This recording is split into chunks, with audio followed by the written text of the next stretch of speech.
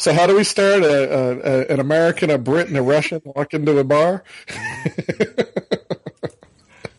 Okay, so a Russian, an American, and a British person walk into a bar. What is this, some kind of joke? Hell no. It's Hobby Sofa.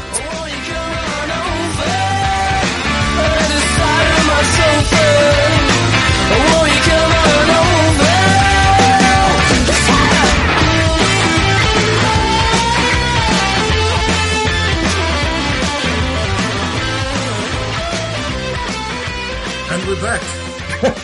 What episode is it? I have no idea. It's our autumn episode. If you noticed, I didn't actually Isn't this episode October? Yeah. Exactly. Or episode fall? Yeah, autumn. Autumn. Oh, look, I'm practicing my British. Speaking of which, I've got a question for you, Bill. If you have 2 weeks together, do you refer to that as 2 weekly or fortnightly? Neither. Okay, what do you refer to it as? I tend not to. I tend to 2 weeks. I heard a rumor. I refer to it as a long vacation. I heard a rumor that apparently in the US you don't use the word fortnight. No, bi-weekly. Bi-weekly. Every other week. But see, I always get that wrong, right? So we don't use fortnight. Fortnight is like that's how you describe what happens when a bunch of kids have a sleepover in the living room. It's fortnight. I like that. So, but, semi-weekly, semi-monthly, bi-weekly, yeah, I don't know. Is bi-weekly every 2 weeks or is it twice a week? I never get it right, so. This is quality podcasting, This is awesome podcasting. This is what people tune in for. Right. Just want to point out, there is a podcast out there that one of my co-hosts on another podcast actually got on so that they could discuss who is Richard Madeley. Who is Richard Madeley? I guarantee, I don't know, because this was a bunch of British guys. I figured you would know who he was. Andre? I'm going to Google him. Okay, carry on. Well, basically, as you noticed, I haven't actually done my usual cheesy introduction as I, do them. That's true. We need a Matrix quote. Yes. Which I rewatched the other week. Such a good film. I forgot how good it was. It really is. Then I watched the second one and third one and kind of wish I didn't.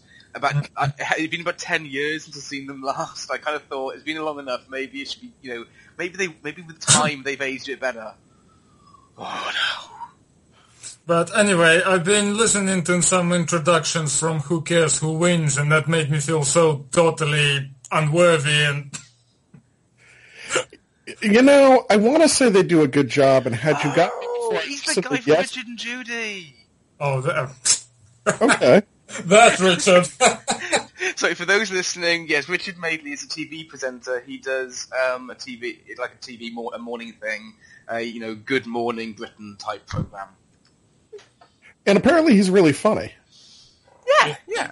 Well, yeah. He's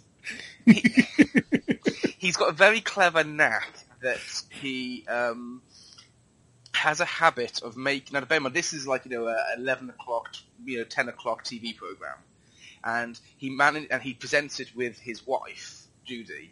Okay. And they always manage to get dirty jokes in, but they mask it so only an adult will actually get the joke. So it's really good innuendo. Exactly, yes. Okay, so subject. This episode subject is Kickstarters. And all the or kicking a dead horse, according to Richie. Well, everyone will discuss Kickstarter to death by now. Come on. I'm taking conversation. I haven't done a single Kickstarter. I only done one Indiegogo, and that's it. But so we'll get to that because I'm curious about that. But first I want to cover, because you mentioned this when we were doing all the prep, Richie. Do you really feel like everybody has discussed Kickstarter to death, or do you just listen to Mike Marshall with the 4 podcasts he put out where he whinges and whines about it? See, look, whinge. I used a Britishism. My English is getting better. Fist bump for you over there. Okay, I do listen to Mike Marshall. I love his work. I think he's a very, very entertaining person. And I yes, him and his cast have talked a lot about it, and they themselves make a joke about how it is, done ad nauseum. But at the same time, I mean, you guys have done on Gamers Lounge. You've done a lot to talk about podcasts, about Kickstart, but more importantly, a lot of the blogs I read about talk about them, and as well. There's what was it? There was the podcast done by a friend of mine, Anne Wiseman, who did Soul Swim Train back in the day. And again, they used to talk quite a lot about Kickstarter. And it was more 2011, 2012, when it was released on Takeoff, and everyone was talking about it an awful lot then, especially in the written form as well as the audio form. And it started to peter off now, because it's no longer the new hotness. It's just another form of retail, basically. So because of that, it's just no one cares. So that's fair. I can see where you're coming from. 3 years ago, it was a hot topic. I kind of wonder. I still feel like a lot of people care, right? The very fact that we're talking about it and it came up as a topic, and we had a lot to sort of we have a lot we can discuss about this, and we will be. Even Andre, who hasn't done a Kickstarter and has only done the Indiegogo, I think there's a lot of opinions, right? I have friends who did drive a lot of Kickstarters. Right, and it kind of goes back to, romantic. For me, it comes back to two sides, right? I spend a lot of time looking at why do I do Kickstarters? And how well do I think Kickstarters are doing? How are they progressing? Now, to be fair, I look at it from two standpoints. I listen to podcasts that are dedicated to Kickstarter, even till today, but they're about the business side of Kickstarter, right? And it's the gaming business, but it's the, how do you get a Kickstarter up and running? How do you do the right things? Where is the important role of Kickstarter being played? What kind of role? Why is it an important role to gaming in general? And then I also listen to shows like Game Punting, which are a vacuum cleaner to my wallet because they talk about, here's all the new things this 2-week period that have come out on Kickstarter we think is cool. And then I run over and, apply wallet to internet and go broke. So, and then there's the other side, right? There's sort of the topic that you guys had brought up, which, I mean, Richie, you were very adamant about. Kickstarter is important to support new companies, not just to get a bucket of miniatures. That's my opinion. And I still think that's a valid topic. Yeah. And then, of course, there's, the grumpy groups who talk about Kickstarter's bad because everybody gets a bucket of miniatures, boo-hoo-hoo, they're going to take forever to deliver, and everybody's going to give me Restic. Yeah. Right? So, and really when I listen, I mean, I hate to say it, but I don't hate to say it. I'm happy to say it. When I listen to those arguments, I think there's a couple of kernels of good information in there, and then it boils down to boo-hoo-hoo, everybody uses Restic because it's going to get me miniatures at a cost I'm willing to spend. I don't like Restic. Yeah. Okay. I appreciate that. We get it. You don't like Restic. Bill, how many Kickstarters did you do? Yeah, see, I knew that question was going to come up.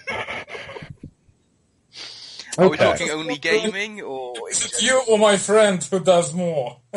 Gary. I think I'll be interested to hear. I should share my screen too, but so Kickstarter. Can I just pause 1 second? If anyone's listening and they hear any weird discussion, for the first time, normally we do this just by audio. At the moment, we're actually doing this with video for the first time. So if they mention like that, like saying about sharing screen, that's what's going on. Sorry, carry on. Oh, no problem. So Kickstarter has what I find kind of interesting. They actually will give you a breakdown of your overall, what you back, where it all sort of pans out, what your profile is, So for example, I am split in the different areas that Kickstarter has. They have sort of a wheel. And I am primarily split. I have backed technology projects, music projects, and games. Of which I have one technology project, one music project, and of the 32 projects I've backed, 30 of them are games. Wow. That's a lot. Good. So you say that. Now, they have hidden this other little gem on Kickstarter, and I still have some links I saved off. So I will go point out, here's a fun one. A name that we may all recognize. Nathan Caroland, one of the owners of Weird, has backed 6 projects, and I can tell you which ones they are. Right? Meanwhile, on the other side, you have another good friend of mine. He's backed 61 projects. Bloody hell. Right? But he also runs, he's one of the hosts of Game Punting. Right? So when you look at sort of these different, I mean, I think my 32 comes in kind of moderate. Do I blow away people who have done, 6, 8, and 10 projects? Yeah. Because my friend did little over a dozen. But, that seems huge to me, but, probably tiny to you. Did you say 1,000? No, he said a dozen. Oh, a dozen. Right. No, you're kidding me. 1,000 projects. Sorry, I misheard. I was coughing at the time. I'm quite poor. I've sorry. I've done 1 category, so all of them are gaming, and 7 projects in total. However, of those 7 projects, 1, 2, 3, 4 of those 7 were unsuccessful. Okay. That's right, I may be a bit of a bad penny for these guys. Actually, Gary just had the Kickstarter, which was just taken down. It was a game called Allison Road. Oh, I was all over that. I'm so disappointed. I mean, okay, it's good in a way, but it's bad. It's such a good game. It looks amazing. But they needed to do a playable demo. And that's what I wonder. The Kickstarters you guys are backing, like Richard, you just said, all the Kickstarters you've done have failed, or a couple of them you've done have failed, not all of them. I also have 4 that were unsuccessful or canceled. Well, I take that back. I'm sorry. I canceled one of my pledges on one of them, and it's still in progress. When I look at what I have today, 1, 2, 3, 4, I have 5 active Kickstarters that I'm in right now that haven't closed yet. One of those, they've already announced the fact they're going to cancel it. It's not going to go all the way through. Yeah. They didn't believe they're going to get funding. They have to retool and come back. Yeah. One of them, I had backed. It had successfully funded, and then they canceled it after successful funding. Okay. Because they wanted to restructure what they were doing on their Kickstarter, and they just relaunched it, so I jumped right back in. Yeah. And then the other ones, a couple of them, for me, are no-brainers, but they kind of fall into what I think you're going to say is an egregious abuse. Not just an abuse, but an egregious abuse of Kickstarter. So we'll come back to that. But I wonder so let me ask you this. When you look at, can you see differences as a backer between the projects that you backed that failed or canceled and the projects you backed that were successful? Personally, yes. Virtually every one of them that has been unsuccessful, either where they've just failed to, I mean, actually, let me think, I've got, out of the 4, 2 of them have been unsuccessful, 2 of them were cancelled, but would have been unsuccessful. Okay. So, but that was just kind of, we want to end, and we want to say that, we cancelled it, not you didn't get the money, even though they wouldn't have. And actually, there's a bigger reason than that. This comes from listening to a couple of business side podcasts about Kickstarter. If you cancel your own project, when people search, those don't show up unless they specifically search for those projects. So they don't show up as unsuccessful, where if you let it fail, then when somebody searches for your name, it will list they had 3 successful Kickstarters and 2 failures. I see. So, canceling it just says they had 3 successful Kickstarters. So it's actually kind of an important business choice to cancel your Kickstarter if you're going to fail. Yeah, that makes sense. And I think in virtually all of these cases, the problem I've seen this may be the fact that, everyone considers themselves an expert in business. Everyone says that I know how to do it, I can do it better. But in my view, I look at the ones that have failed, and I see that, in general, either their PR was either non-existent, or they missed the boat in a couple of vital areas. Okay. Allison Road was one of them. Their PR was almost non-existent. The product was a fantastic product. I don't know. From what I heard, basically someone asked them to take it down, offered them money to basically to make the game. The game is still... They weren't going to make the money, though. That's the thing. They had about... it was something very small. They had something like... I think it was like 6 days to go, probably 4 days to go, and they were only a third funded. They weren't going to get the other thirds in the remaining time. It was not going to happen. And this is it was by Lilith? Yes. Allison, okay. Yeah. That's right. The thing is, this game was supposed to be like very similar to the latest Silent Hills game, which never gonna... Yes, well, not so much the game, but the demo for it. It was referred to as PT, available on the PS4 exclusively. And the video for this game looked amazing. This first-person survival type of thing that was made very popular after games like Amnesia and Alien Isolation, these sort of survival horror from a first-person view. Don't like this sort of games. Yep. I love them. I do them all on my stream. They're fantastic. I phoned my friend Gary at one point, and then I just heard them like really screaming in there. It's like, what's going on? He goes, oh no, my friend is playing this, or my brother's playing this demo. Like, just screaming in the phone. See, I don't know enough about the video game side of Kickstarter, and video games, compared to other games, video games are expensive to produce. Mm-hmm. Yeah. I don't know, really. Miniature games are expensive to produce as well. Well, but, okay, so here's the difference, right? I'm looking at this, £250,000. Yeah. Compared to Guild Ball, right? Full blown. You're right there. I think that was 30k, wasn't it? I think.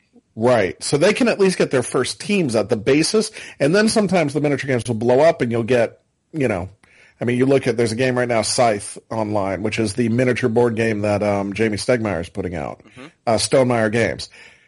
He was only looking for so much, I mean, God, what was he looking for originally? I mean, they're so far beyond funded. They were originally looking for, clickety here. They were originally looking for $33,000, and this is a massive, heavy board game with a ton of miniatures. And because of popularity and how he does everything, they've already blown past $1 million. Wow. So you take that down, the 1.6 off. I mean, you convert that into pounds. It's still, I mean, you look at how far over they are. Mm-hmm. So some of these games go crazy, but comparatively, when you look at the fact that you can put out a base miniature game for $30,000, $50,000, that doesn't even begin to scratch what you need for a video game. Absolutely. Because AAA titles worth millions. So. Right. And it's got a wider reaching audience as well, because now everyone and their gran is a video gamer. Because they've all got, Candy Crush and that sort of stuff. Oh. Now, Andre, it counts. I don't like it either, but it does technically count as a video game. So, I mean, let me ask you, because you may not have the easiest answer, but it's the easiest question. Why have you chosen, since you are a gamer, why have you chosen not to use Kickstarter? I didn't. I just, I don't know. It's kind of difficult for me to pay to them. It would be much easier if they used PayPal. Some of them do. But generally, I don't know. I only did one Indiegogo thing, and it was Bushido, and I was really, really into Bushido, and I wanted the Ito faction, and they actually did really good job. They delivered time and. So for you, it comes down to just the ease of payment within. It's ease of payment, and also kind of, I never really. Thing is, it's purely psychological thing more than anything else, because normally, there's a limited amount of money you can spend on miniatures and things, and I normally have enough things to buy now, as it is. I gotcha.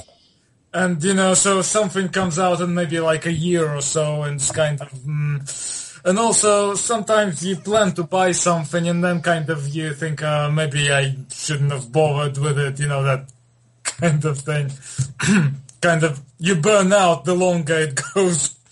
Speaking of waiting, what was the longest thing you ever waited for a Kickstarter? What is the longest thing I had to wait for?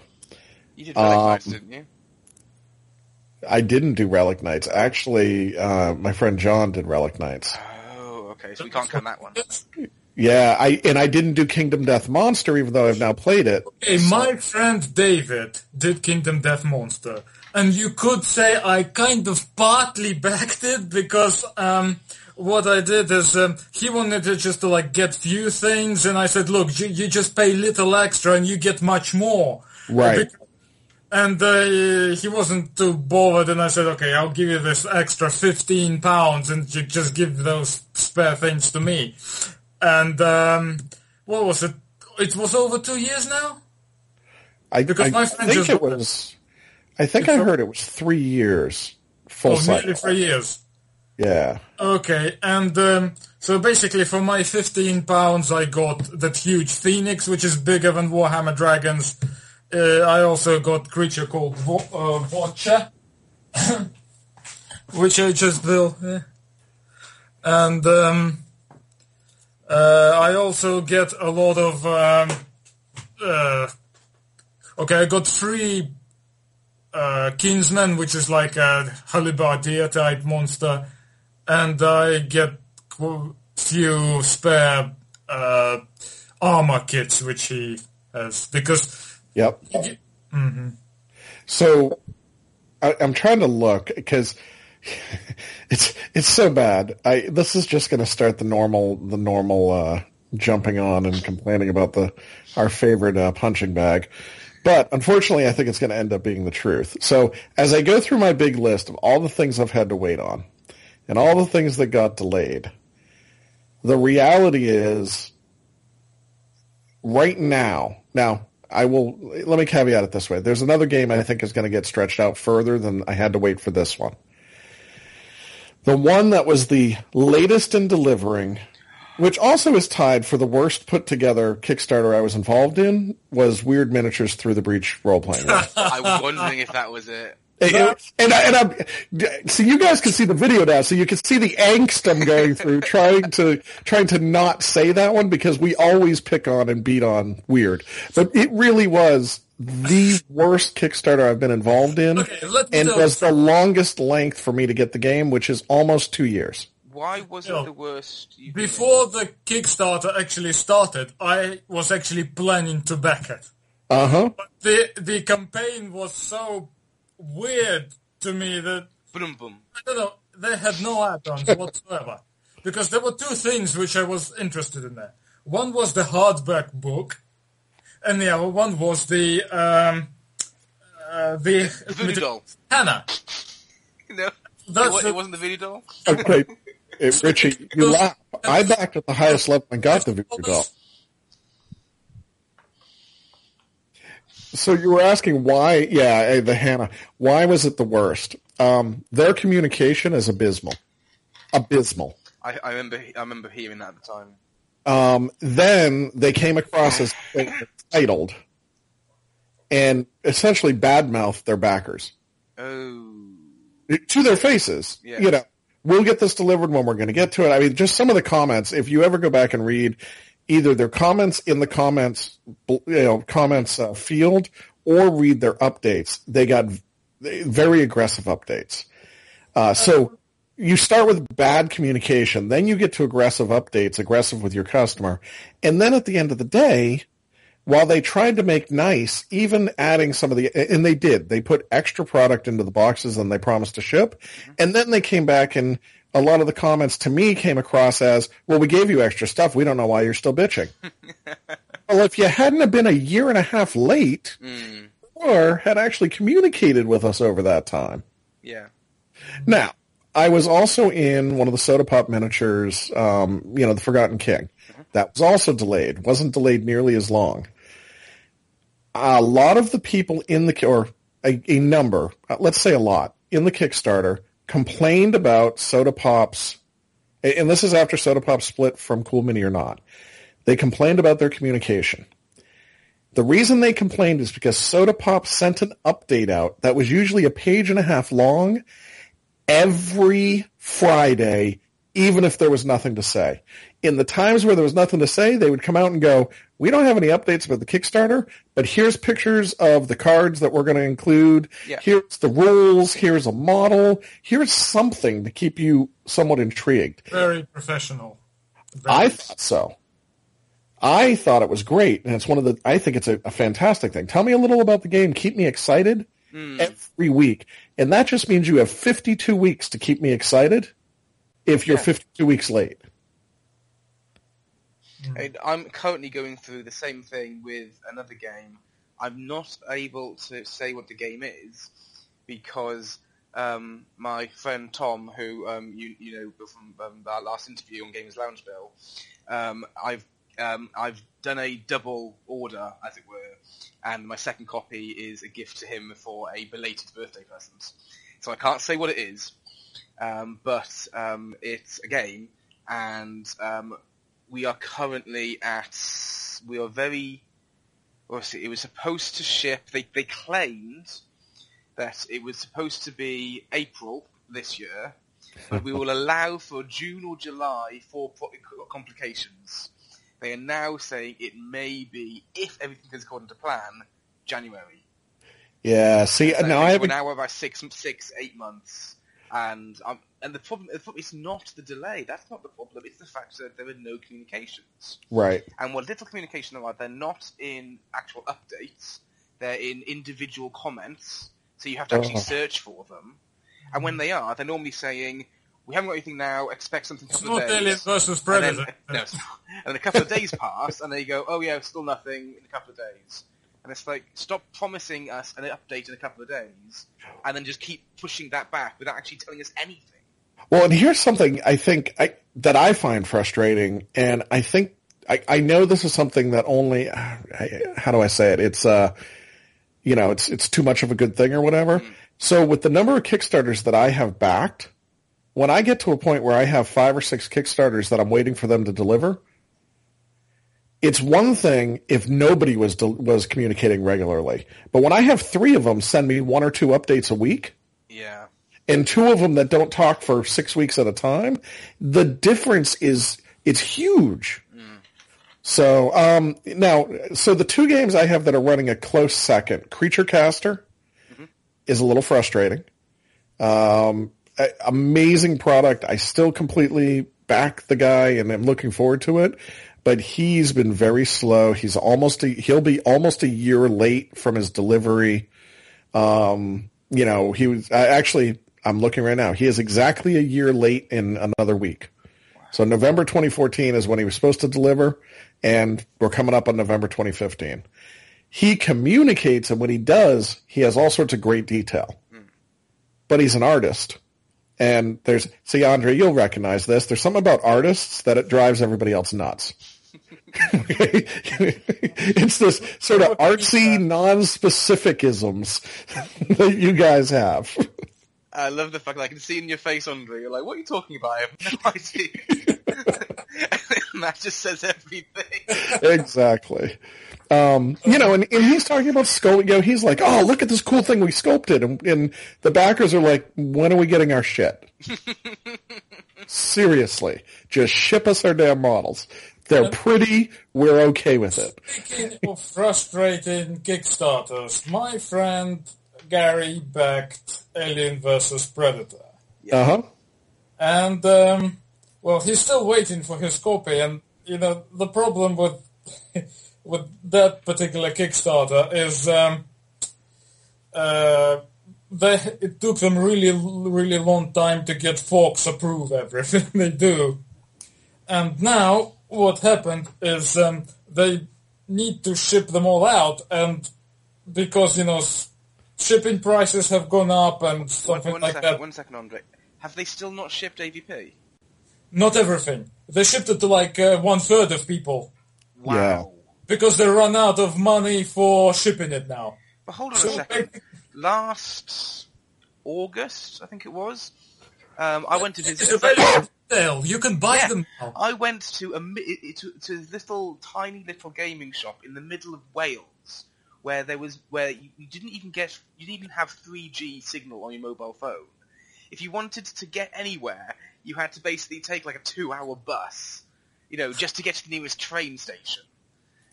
And they had a copy. But see, and that's something already for some time now. But not all backers have got it. They're trying to make some money selling it retail so they have money to ship it. Wow. and they run into, like, a lot of these guys will run into these situations. And I've seen a couple of different situations along this line happen, right? So you have this where maybe they shipped in, I think Alien vs. Predator shipped in waves, didn't it? Mm-hmm. So it ships in waves, so you can get... Those people got it already. Right, you can get the core game. And maybe even, but you can't get the Kickstarter exclusive stuff. Mm. So, and then there's a whole other side. So the other thing that really frustrates people, Soda Pop ran into this. Soda Pop had got everything into their warehouse for Super Dungeon Explorer Forgotten King right before Gen Con this year. So they actually went out to their backers and said, hey, listen, we really hope you support us. We know that we just started the shipping. We know that the bulk of you guys don't have your games yet. But will you please give us permission? There's another company that did the same thing. Will you let us know if it's okay to sell it at Gen Con? Because that's going to help us as a company. And a lot of the backers were like, no, not okay. Yeah. Till we get our stuff, we're not okay with it. And Soda Pop had to come back and go, okay, we appreciate what you're saying. Unfortunately, you're just going to have to be upset. Because from a business decision, we have to do this. It's not that you're not getting your stuff. Your stuff is in the warehouse. It's being packed. But we gotta start selling this. So, and I think that pisses off a lot of backers, especially for the bigger companies, because people are feeling, and I don't really fall into that boat. It's frustrating for me. I'll use Blood Rage from Cool Mini. I'll be all over the place here, but I have been frustrated that people who went to Gen Con this year were able to play Blood Rage since August, and I just got my copy 2 days ago. Bloody hell. But I got more stuff than anybody else is able to get because that's what I got out of the Kickstarter. And now that I have it in, pretty much all is forgiven. I got what I wanted. It was frustrating to see everybody else playing it, but it's not going to stop me. The reasons I backed it, I got everything I backed it for. Yeah. So it's a payment thing. Richie, what about you? Why haven't you backed more stuff?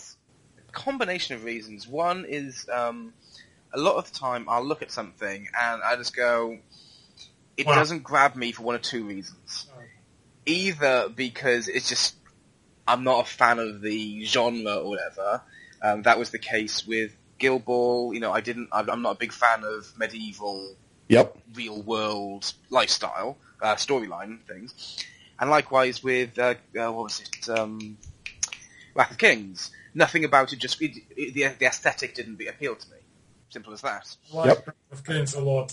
Yeah, I know loads of people do, and I can see it's a very stylized game and this, that, and the other. And for starters, I'm not a big fantasy fan. Actually, later I want to speak a little about Wrath of Kings, but before that, you backed, but then cancelled the others.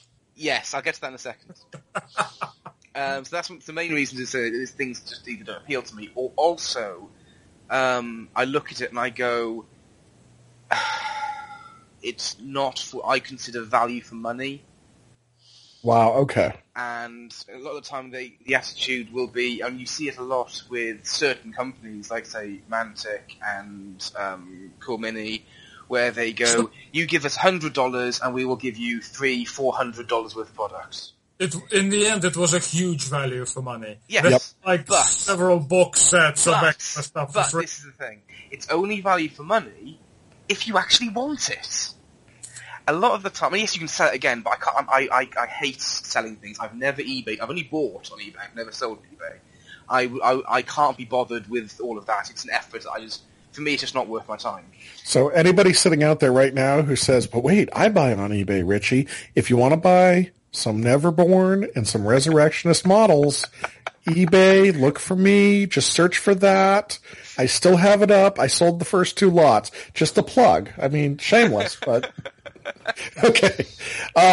So let's talk about value for money. If I'm getting, if I spend $100 and I'm getting $300 worth of stuff, if $200 of that I don't want, then for me that's not value for money because it's just dead weight. Right. And so here's what I ran into, and I'm going to use Cool Mini or not because then we're going to come back and beat them up.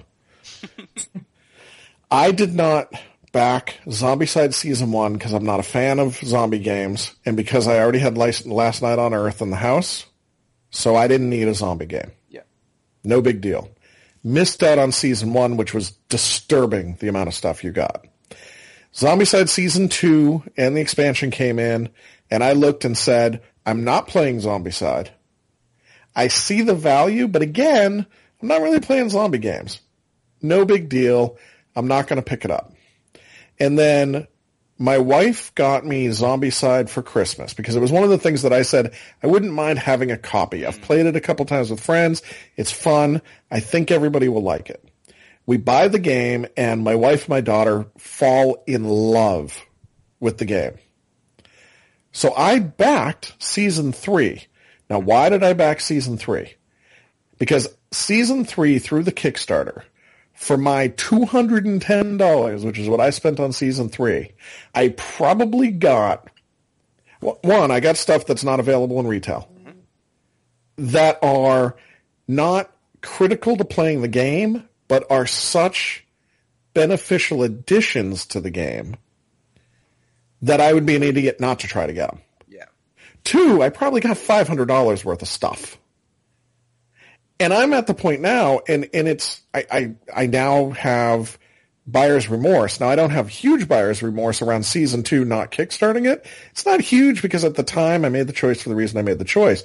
But if I were able to go back and had I been able to crystal ball look forward, I was an idiot not to do Season 2.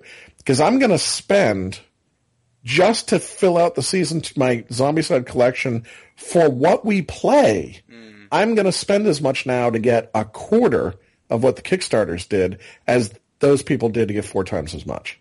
Yeah, I get that. And that's why, a lot of times, that's why I do Kickstarter. Rise of the Kage is a great, that's another good one. I looked at the Kickstarter. Pronounce it. I'm sure it's supposed to be Rise of Kage. Okay, Kage. Yeah, somebody else told me that the other day, and I told her, I'm just going to say it wrong. I just thought it was a funky way of writing cage. I think it is. It's Rise of the Cage. So, but Rise of the Cage. Anime, I know I'm actually into Japanese things, so trust me. It is Kage, okay. Rise of the Kage is a game where I looked at it, I saw the gameplay, I said, this looks cool, I'm probably going to want to buy this. So, yes, I can trust they're most likely GCT was going to put this out no matter what. Most likely they didn't need my backing for this. But the amount of stuff I got in the Kickstarter outweighed waiting for it to come out in retail. Well, you got basically a playable Bushido faction now as well. Like 2 of them, right? I mean, I got all the ninjas and I have all these guards that I could... Well, the thing is, at the moment they're bringing out the actual stats for ninjas because Wave 26 is Shadowwind Clan and they have basically all the cards for them now. Okay. So this is the playable faction. I don't know when you will be able to use the guards, if you will be able to use them. Yeah, and I think all the guards are Edo. I think they're all Edo faction. Are you sure? No, wait. Edo are the snakes. Who's the Imperial guys? Prefecture of Ryu, the Dragon Clan. Okay, yeah. So yeah. I think they're prefecture guys. Mm-hmm. Not positive, but I think. Yeah, I think so too. That's sort of where I weigh, and I know, and this also is going to go to our next, I think, part of the discussion. When I look at a Kickstarter, I weigh it against a couple things. One, is this, I'm only backing Kickstarters I'm interested in a game, specifically around games, on games I think I'm going to play. With 2 exceptions, being the Creature Caster and Infamy. Those I did just for pretty models. But then I say, after, yes, it's a game I'm going to play, is this a game that's ever going to get made in retail if I don't back it. And in those cases, I usually back it because there's a couple of games I don't think will ever go to retail that I've backed, and I really enjoy the games. Would Ethereum be one of those? I keep hoping Ethereum goes to retail. It falls in it. I know their intention is eventually go to retail, and in fact, they're looking at starting their second game along with expansions. But there's a great example, right? Ethereum, I think, falls into what you would call the proper use of Kickstarter, which is a small company, a couple of guys who still have their full-time jobs, need the money to, not come out of pocket to build up and get their company started. When I look at Tides of Infamy is another one that I did. It's a pirate ship game that I haven't gotten in yet. Here's a great one. There's a game called Commissioned. Commissioned is a board game that came out that was based around, or is based, it's coming out. I haven't gotten it shipped yet. It is based around the first century Christian church and sort of the struggles of expanding the church. So you actually play apostles from the Bible in the different apostles, and you have to do certain tasks in the game, like assemble the New Testament, get the books written, grow your church across Asia Minor, deal with the Roman Empire. It's kind of all these cool worker placement, very Euro growth game.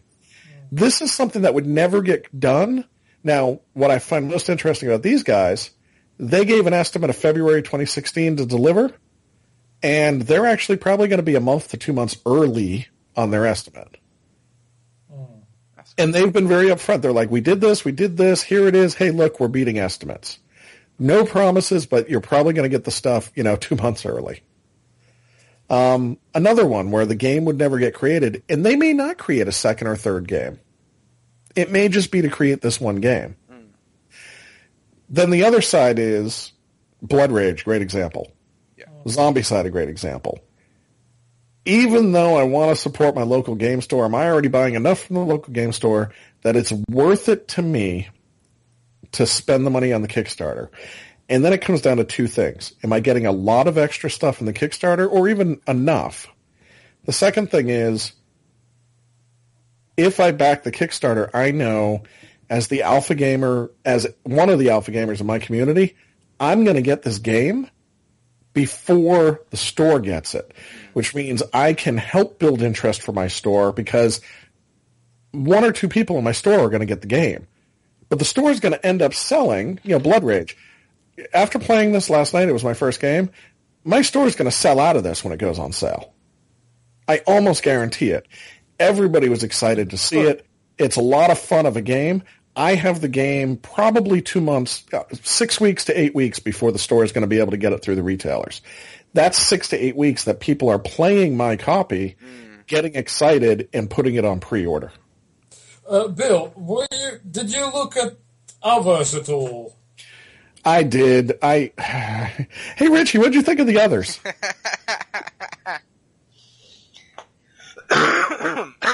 Well,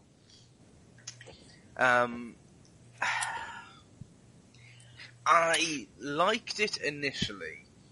I loved the model for the Sin avatar thing, with all the tentacles and stuff. Fantastic model. And I originally went in for the standard $100 pledge they had, and I was really excited for it. And I was watching the videos and this, that, and the other, and I was really, really, I was experiencing the cool mini hype train, as it were. And as time went on, I began to lapse a little bit, and the strange thing was, it was actually the other backers who actually kind of put me off backing. How? Because because it was the attitude behind it. It was reading these comments. The attitude behind it was that it was less about can we make this game a success, and instead how much free stuff can we wrangle out of it. Yep. And there was a lot of free stuff. I mean, so the idea being is the normal game would retail normally for about roughly $100. So your standard pledge is basically standard retail. Then and that would come with 2 of the 7 sins. and then each additional Sin pack would cost $25 each. By the end of the Kickstarter, all 7 Sins were included. Also, can I just say something? I mean, the actual Sin packages, what you get is one controller, one avatar, what are they called? Yeah, I think it's an avatar. And 6, what yeah, those? so you're basically looking at, what was it? You're looking at about 7 25mm, 28mm models, and one and 150, 60mm. Oh, no, there's more. Oh, because yes, and there's the lesser ones. The lesser came ones with, about like, 40. Fireman or Corrupted one thing or the other. So you no. Those came with the special, the teams. Plus, so in the end... it was Avatar, controller, six abominations, the board, and the cards. Yeah. So you're saving about $200, maybe even $300 there. And that was a big pull. But at the same time, I had to make lots of decisions. One of them, I said I didn't like the attitude of the actual group. And I know this is really silly. Why would you want to make yourself lose out on having stuff that you may use and play because of other people's attitudes? But part of me was the whole, if this is the culture, do I want to put my dollar into this culture? Or do I want to, yes, am I cutting off my nose to spite my face? Maybe. But there comes a time where you have to make a moral stand. And in my case, I was like, I don't want my money going towards in furthering this culture. Right. I don't get you. But there were other things as well. I mean, and if it was just that by itself, I may have carried on. I may have carried on with it because we were getting a lot of money. Gary backed it. Yeah. And he got everything. Yeah. Got all the extra teams of this big expansion with the Riders of Apocalypse, and he got everything. And also, for that $100, not only you get all the 7 Sins, but there's like 2 extra teams of hunters as well. And this is where extra things come into it, because when you look at things like the hunters, if you look at them, I believe that they were sculpted by a different team who sculpted the Sins. Because I actually think the hunters look a little bit shitty in comparison. I look at them, I go, well, they're all right. There's nothing jump out that goes, wow, they're amazing. Look at that, that's fantastic. Not like the same, oh my god, you get from the exactly opposite. Yeah, Really? Don't agree with you. The thing is, I didn't back it, and there were several reasons for that. First of all, I didn't really like the monsters for this game. Those technically big and ugly things, not exactly my thing. Yeah. Another, I did like a lot of the actual hunters or whatever they're called. But the trouble is, I saw these really nice, painted, miniatures there, but they were resin. They were resin-like versions. Yeah. When they do them from PVC, do they? It's I don't know if it's PVC or what. It's some type of restic. It's the same thing that's in Zombicide. It's the same thing that's in Blood Rage. It's very similar. It's actually a little bit softer than the Relic Knights. You handle a lot of Zombicide miniatures. I mean, the quality, how are they? I'm perfectly happy with them. So Zombicide miniatures are soft enough that I can sweep my arm across the table and scoop stuff back in the box without worrying about it. But they imagine if you were like pro paint out. Well, hold on. Right. You would hate it. I mean... They're game pieces. But they're not display models, are they? Exactly. But for me, who's not a pro painter, I can put a coat of paint on these and make them look perfectly good, and then just not sweep them into the box anymore, put them back. Like, I have foam for mine. So if I ever get around to painting them, I would just drop them back into the foam and be fine. But you're not going to pro paint these, right? You're going to do, at best, a tabletop standard. Because, okay, Bill, did you back Zombicide Plague thing? Before, wasn't it? So I did not do the fantasy Zombicide Black Plague, but that's because 2 reasons for that. One, I don't get to play Super Dungeon Explorer enough, so I want to have that be my fantasy-based dungeon crawl. I do believe Black Plague will do a fantasy dungeon crawl better, at least in relation for my family. But we also, if we're going to sit down and play Zombicide, we're going to sit down and play the modern day Zombicide, and we already have so much of that. There was no reason to add in the fantasy, and they don't really mix. Right? I can't play the fantasy with all the regular Zombicide stuff we have now. Really, they're two different games. Now, the thing is, there were actually some models in that Kickstarter, which I really, really liked. And they're going to be great. I mean, could you as a pro painter, could you do a great job? Yes. But you're going to run into the problem you're going to run into with anything that's a difference between a game piece and a model. These are not miniature sculptures. They're sculpted miniature game pieces.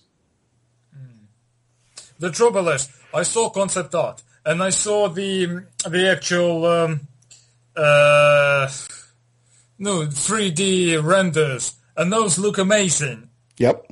And now I'm worried how are they going to be sculpted, because like I said, I really like some of the hunters for the others.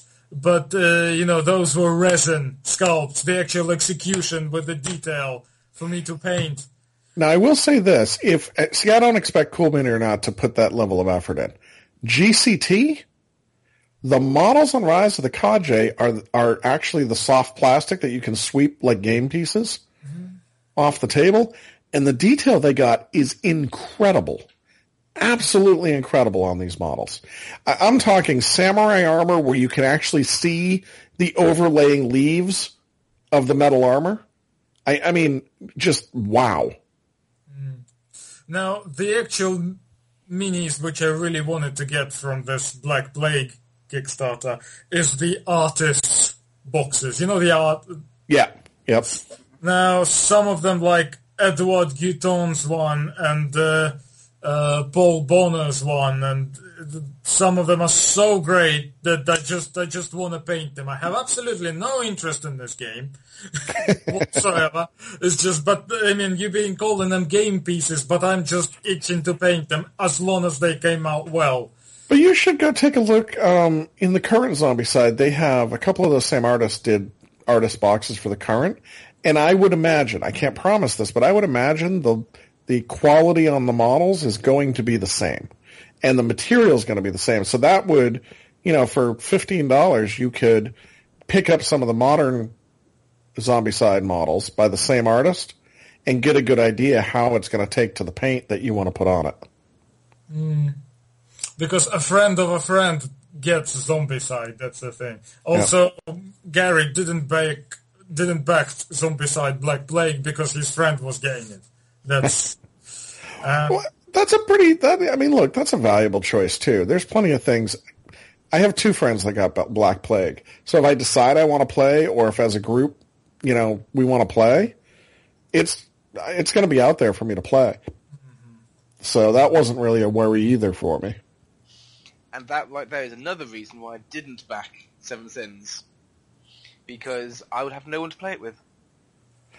Yeah, what good is a game you're not going to play? And it's funny you say that. For me, pretty much any of these games, I could get somebody to play between the couple of different gaming groups I have, between the store and friends and my family. But this was one where I sat down, I looked at this, and I dread saying this because Eric Lang does good games. I was so uninspired. The models didn't line up the way I would expect, and it's the whole demonic Seven Sins thing. The way they went with it wasn't aesthetically pleasing to me. Mm. And then over and above that, when I watched the actual gameplay, which may have been enough to push me over the edge to spend some money on it, okay, so blame it on a vitamin D deficiency or not, but honestly, watching the video of the initial gameplay put me to sleep. I was actually planning, when I originally was going to back it, I was going to actually plan on rewriting the rules. Right. Because they looked actually very... Eric seems to be very enthused about it, but it struck me as because that was his baby and his love. And if it was anyone else playing in that, as the other people were, it was kind of, I suppose I'll just do this then. Okay, well, end of turn. Okay, right. Where's this over? Yeah, exactly. When do we play another game?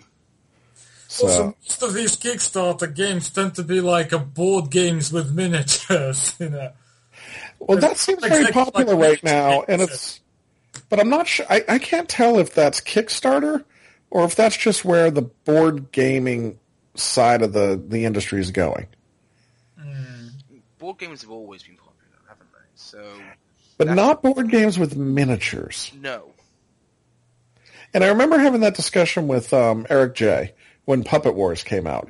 And it's kind of amusing to me because I go back and look at Puppet Wars now and say, I almost think Puppet Wars... I actually still enjoy Puppet Wars. I still have all my stuff. I think Puppet Wars may have been 2 years early. I think it would do better had it not come out for 2 more years and then launched sort of in this era of exactly what Andre just said, board games with miniatures. Yeah. But is that because, making miniatures, it's more, the fact that there are so many more miniature games being made now, it shows the process of making them must be easier in general, thanks to computer-aided design and all this sort of stuff. So therefore, a board game company who previously may not have had the whatever to do miniatures, now they can go, well, rather than having, Meeple or whatever, let's have miniature for it. So this is a Bill opinion, purely I mean, imagine that I have an opinion on this. This is my opinion. I think 2 things are coming in converging. On the one hand, I think you got it right. There's people that would have made board games before with tokens and chits and pieces, right? Yeah. The Parcheesi, Parcheesi and Monopoly little bits, where now they say, I can make my game cooler. I can build in the bling for my game by doing models. Yeah. And along with that, I think some of those board game designers are coming out of miniature gaming. So they want to add in, I look, Blood Rage, I'm going to use that as an example again, or Zombicide. I think this is something where those are clearly both built as board games, but you have stat cards for different models. Right? That's a very miniature gamey thing to have individual rules for squads or sets of models. Yeah. So I do think there's that influence of miniature gamers designing board games. I also think there's another side of it. And this is where I almost believe the Ethereum guys came in, where you have miniature gamers who want to design a miniature game and suddenly realize that they can simplify one of the more complicated issues around designing a miniature game by putting it on a board, right? And it's not even so much eliminating the table, but once you take a miniature game and make it a strategic board game, you can easily answer or eliminate most of the frequently asked questions. I'd agree with that. Trouble is, to me, that's a bad thing. I can't say if it's good or bad because there's some really good strategic board games out there, and I still love miniature games. I still love tabletop miniatures. Table with terrain, even though I haven't made much terrain. Now that I will tell you, I am a huge lover of nice terrain, and I am finding myself between Guild Ball and the board games I'm playing, dreading the days that I have to drag terrain out or go look for terrain to fill up my board. And I'm sad. Like, I'm sad and disappointed in myself when that happens. Well, I just need to find time to make it. Yeah.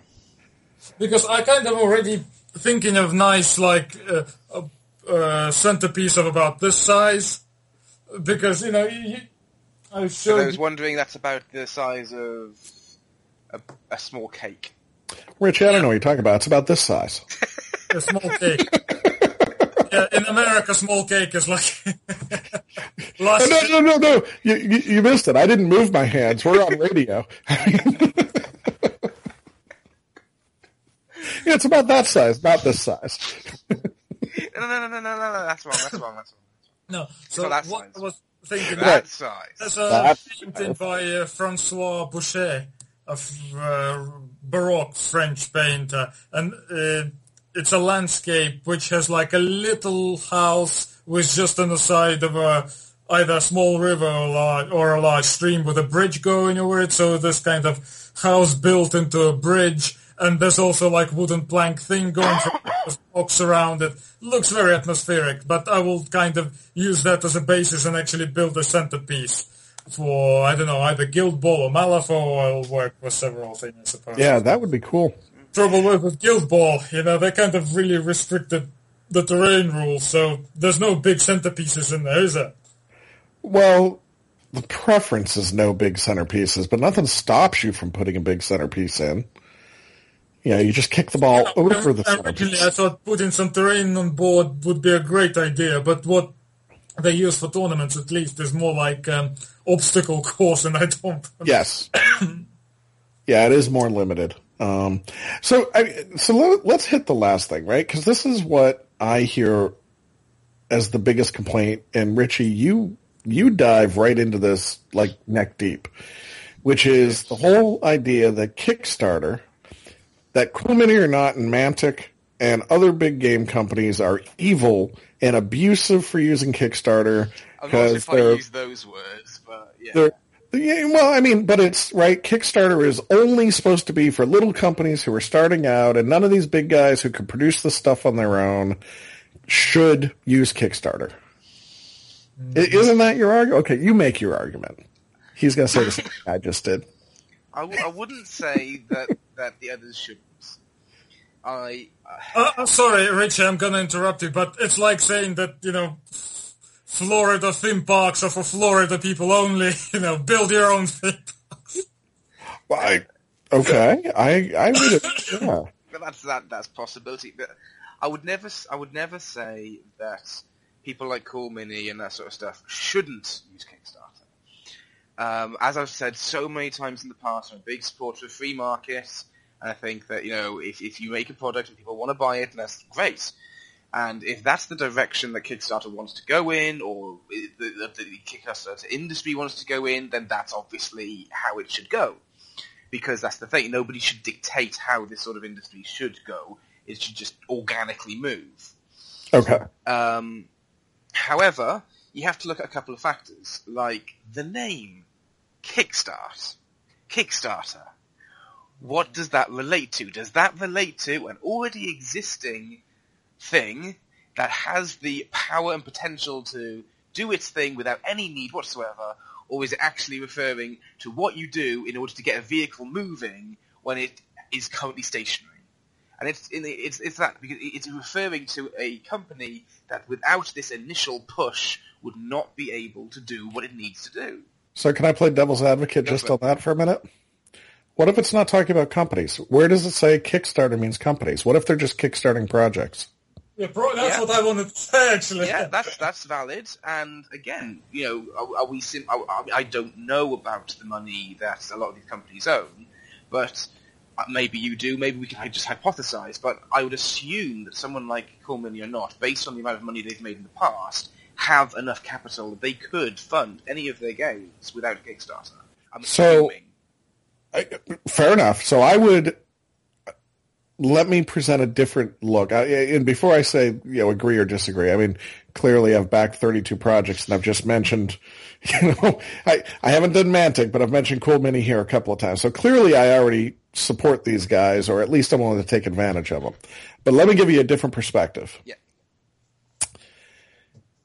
What if Kickstarter is seen as a vehicle to test new ideas? So instead of having to invest their own money into an idea that may fail, let's say Games Workshop. Mm-hmm. What if Games Workshop, instead of having launched 6 different...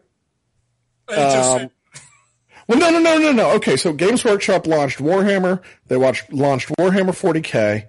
And I'm trying to remember the specialist games, right? Instead of launching 6 specialist games, instead of putting out Man of War and Inquisitor and Blood Bowl and Battlefleet Gothic, right? And right. So instead of putting all those out, what if they had a vehicle like this where they could have said, we have our 2 big games. We could put £50,000 into each of these 5 or 6 specialist games and see where they go and try to sell it and invest in them. Or we can put all of these out on Kickstarter. You, the community, tell us which ones you're willing to put, you're most interested in supporting by putting your money behind it. We're still going to develop, but you go ahead and invest to offset our risk, and then we're just going to go full bore and put our limited creative resources only against those areas that you people are interested. That just sounds so not Games Workshop. I think my answer to But that that's where would Kickstarter, be, I think, is working. I have been completely pwned. I cannot respond to that. I think that would be a yes. I have no problem with that. I think that's a good idea. I would have no problem morally with that whatsoever. And I'm not saying that's what these companies are doing, but I wonder if how much that has to do with it. I listened to an interview with a angel investor where he was talking about the fact that in the tech realm, one of the first questions he asks people coming to ask money from him as an angel investor, and he's an early stage angel investor, which means he invests in companies before they've really grown anywhere. And as an early stage investor, one of the first things he asks for any company that's producing a product is, how did your Kickstarter do? And if they say we haven't done a Kickstarter, his response is, thank you, you're not ready. Wow.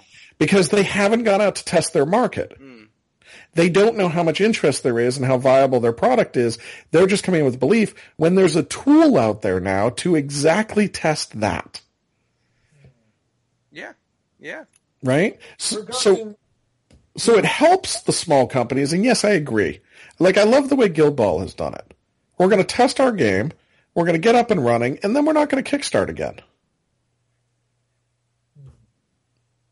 You know, maybe Cool Mini are not as evil for throwing so much stuff at it for a game that just keeps getting more expansions. Mantic. Or Mantic, yeah. I mean, maybe... So maybe there's some evil in there, and do no evil would be the right thing here. But on the other side... I wouldn't say they're evil. I think the problem we have, though, is that it creates a bad precedent with the consumer, who then expects this level of... You get a certain 300, 400% reward on your pledge, which other smaller companies cannot provide. Which is what you ran into with the others, right? With the Cool Mini or Not that you looked at backing. The whole community basically went greed. I mean, they should have just given away the greed box. Okay, my friend, he's... one of the reasons why he didn't back Guild Ball, and he was sort of looking into it, there was two reasons for it. First one of all, he was already getting Dread Ball Extreme and the Dungeon Saga at that same time, which is kind of expensive. But the other reason was he was like, you get so little. Because after Mantic, these... Yeah. Huge amount of miniatures. I think that is such a huge thing that for me has an issue, because you see these game companies who are trying to make this game, and they're like, we really want to do this, but because they're not able to give away the world on a stick, people go, well, I'm not going to give you my money because I'm going to give it to this other person and get a much bigger return. That's not the reason. It's just because, you see, Guild Ball miniatures are really good quality metals. Because my friend, he wants loads and loads of Rastic, but, he wants huge amount. So but let me go to that, right? Yeah, Andre, your friend wants huge amounts of Rastic. What games is he playing that he's getting that Rastic for? Well, I can list you the things which he got. And more importantly, is he getting the Rastic for the game that Is he getting with the Rastic with the game he's going to play? Yes. Does he play the games? Right. Does he play the game that he's... Or is he just collecting? Well, both. The thing is, he was kind of into Mantic already. He was already getting quite a few of a Warpath stuff, because when this... Does he play Warpath or 40k, though? Both. Both? Yeah, but... Does he use his Warpath models in 40k? Not really. Okay. The thing is, because when this Warpath Kickstarter started, because he's sort of looking at it and says, like, I don't know, because most of the stuff which they put in there already have it. Because he already has several armies. He's got them, like, cheap on eBay. But in the end, he ended up spending hundreds on it, because instead of just like a starter group, you can pick 3 big vehicles. And he's just getting huge amount of these big vehicles with a few extras. That's what he's getting. And I guess that's, so, one of the things you said, Richie, why would, people have this theory, or there's people that have said or think, why would I back Kickstarter A if Kickstarter B gives me so much more?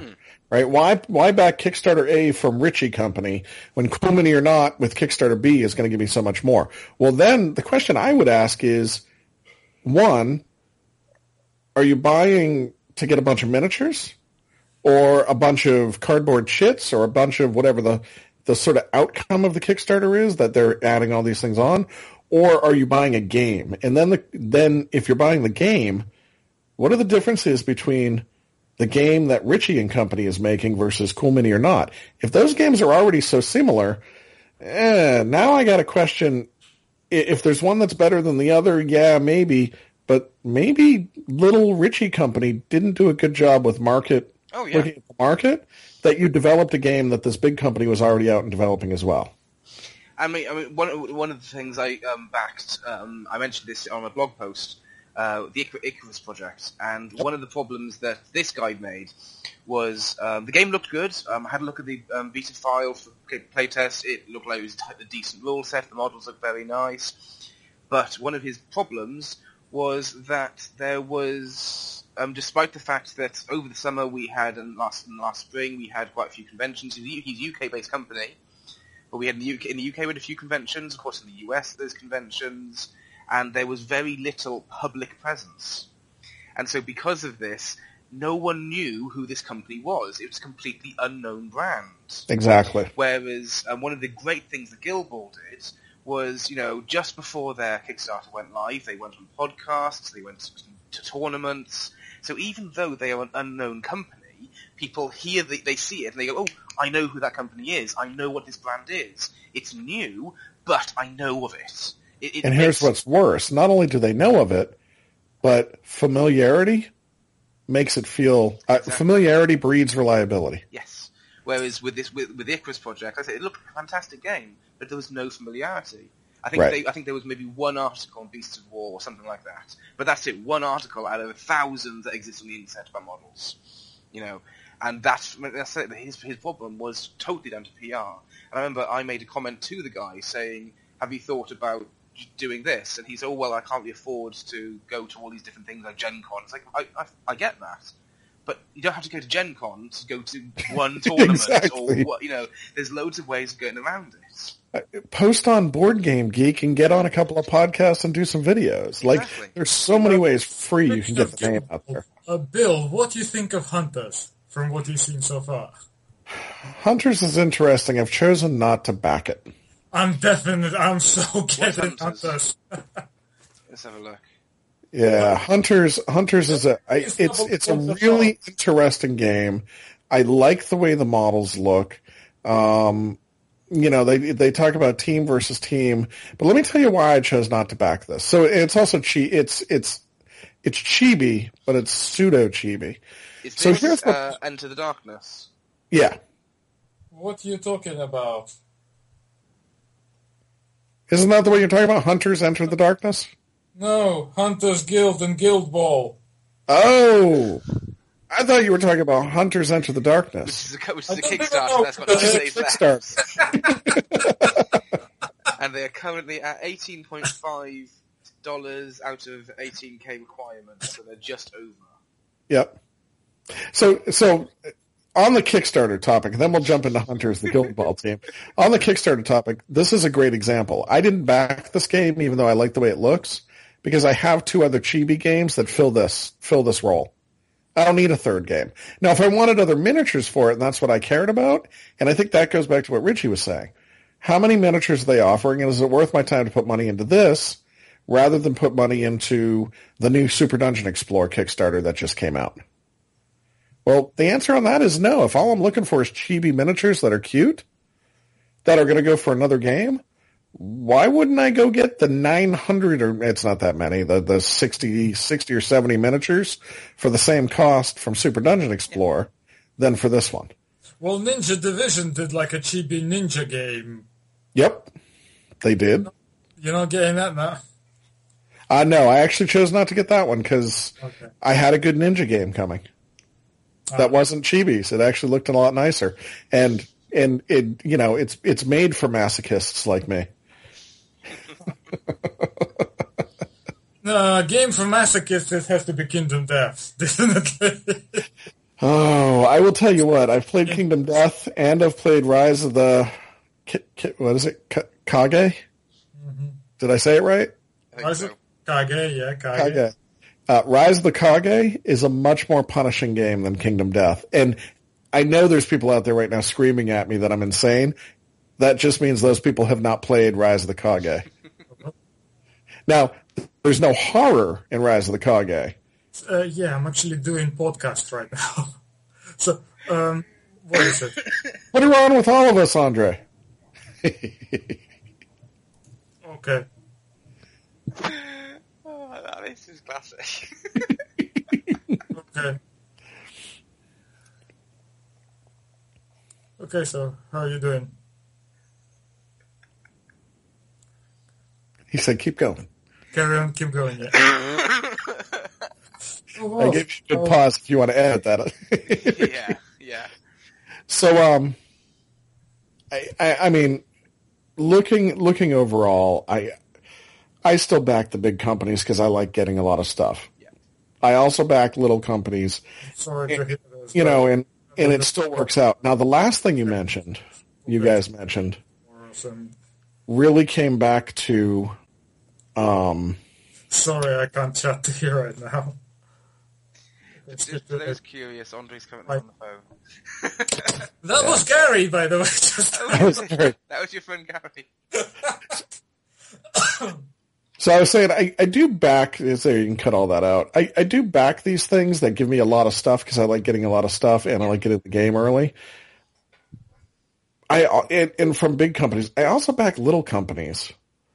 So I'm not, you know, I don't feel like, sometimes it sounds a little snobby to me when I hear a lot of the other people talk about Kickstarter and about how it should only be used to, you know, kick off small companies and get them moving forward. And so we're clear, that is not what I'm saying. Oh, no. See, I wasn't referencing you there. I was referencing all those other guys. Yeah. Because ultimately, I said, people, you know, they do, you know, I was going to do a cool mini or not. I was going to. But it was, I mean, the final nail in the coffin was the fact that I said to my wife, look at this, isn't this an amazing game? And she's like, I'm not going to play it. And I'm like, oh. Yeah, well, I'm not going to bother then. But anyway, carry on, sorry. Yeah, but the thing is, even regardless what kind of company does it, but if there's people, you know, voting it for it with their money, it's their choice and their right. And that is a great. People are voting with their money here. Yeah. You mentioned money, and we just mentioned again. Let me touch on one last thing. The value I'm getting for my money, while it may take some of the money I'm spending at my local game store away from the local game store, the value is so far outweighed by paying even the 25% less that I haven't minded the waiting. Now that I think is the biggest trick, right? How many gamers are like me and can put off immediate satisfaction for up to a year or 2 years versus the people that want to spend money and put the game on the table right now? I get really excited when I get new boxes in. And now it's sort of like Easter, it's like Christmas to me. I just have boxes show up at the house and I'm like, oh, what the hell is... Oh, wait, I backed this a year ago. I remember this game. This is still really cool. So for me, the shine of the game doesn't wear off while I'm waiting. Yeah. Well, the thing is, I get boxes from my local game shop. Absolutely. And yeah, it's kind of same feeling, pretty much. But and trust me, go ask my wife. She'll tell you. I get stuff from the local game shop too, and she's very unhappy about that. You know, it's funny you say that because my wife, saint that she is, it is so much easier for me to get stuff by Kickstarter because she doesn't see me spend the money when I spend the money. And then when it shows up, she's like, where the hell did this come from? And I can look at her and go, oh, we spent that much a year ago. Well, yeah, exactly. That's last year's budget. It doesn't matter anymore. Exactly. I mean, that impacted us months ago. That's old business. You need to look at that. That's fine. Dear. Kickstarters, Richie, Andre. Sorry, I just, what did you say? I said, did I miss anything that we had tried to aim for discussing on Kickstarters? I think we're okay. I think that's pretty much it. Well, few things maybe wanted to add. First of all, there aren't that many Kickstarters I want to back anyway, because I'm more interested in the miniature games rather than miniature board games. So that's that makes it easier for me. Also, I'm looking for skirmish level game before anything else. And one of the things I was really interested was Wrath of Kings, because of these miniatures were made from Edouard Guiton's concept art, and I absolutely love the guy. I was into Confrontation before that, and yeah, I still have a bunch of Confrontation models. So why didn't you? It's a squad level game. Oh, is it? Yes. Because people say, I mean, it was really good value for money as well. You get huge amount of really cheap miniatures, but if it was less miniatures with a skirmish level game, I would have most certainly backed it. Now, do you look at the miniature games, sort of miniature skirmish games, as they come up on Kickstarter? I do occasionally look at them. I'm often really tempted, but in the end up not getting them. Okay. Because I find it interesting. Like if I do a quick search, there's 50 Kickstarter projects that are labeled skirmish miniature games. Now, only one of those is active today. A game called Skirmish War, which is really, funny enough, it's really to back a YouTube basically blog. But then there's a lot of other stuff that I've seen, there's Helldorado, there's Arc World, Counterblast, a lot of things that I've seen. I was really tempted to get Helldorado, actually. Yeah. In the end, I overspent some LSG and, okay, I got no money for this. I was really tempted to get Helldorado, to be honest. Right. What was,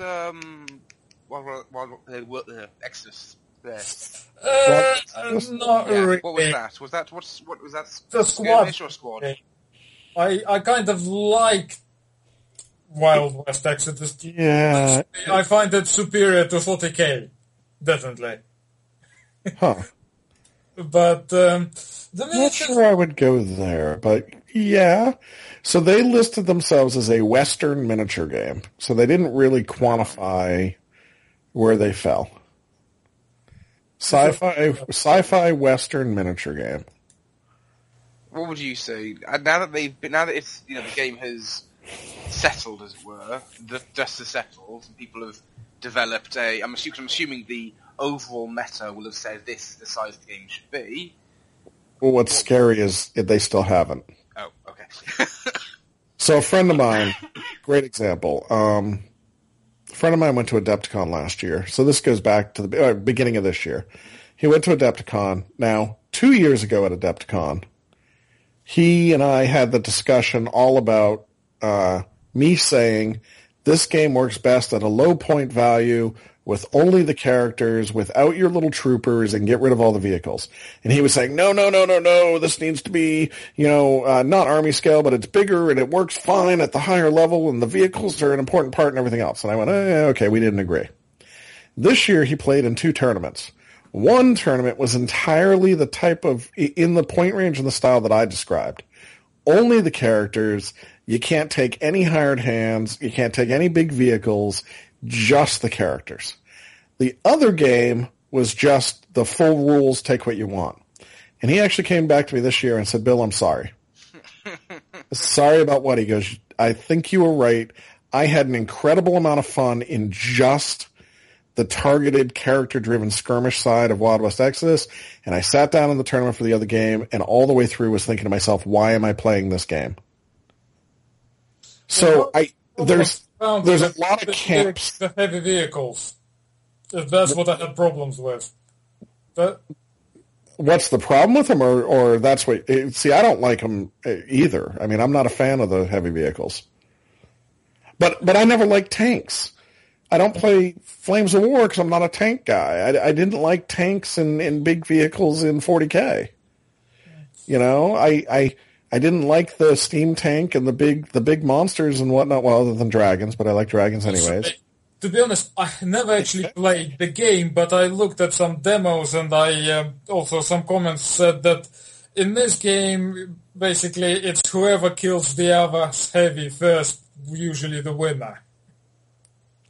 You're talking about in Wild West Exodus? Wild West Exodus, yes.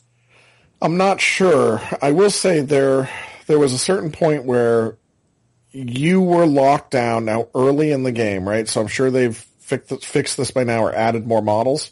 But basically there were certain builds where if it was really easy for me to put a heavy on the table and you didn't take one of the 6 characters that you needed to take to deal with it, and you couldn't even do damage to it. Friends of mine locally, he plays with his son. He ran into exactly that issue. His son put down a tank on the board for the Union, and my buddy took nothing that could actually do damage to it.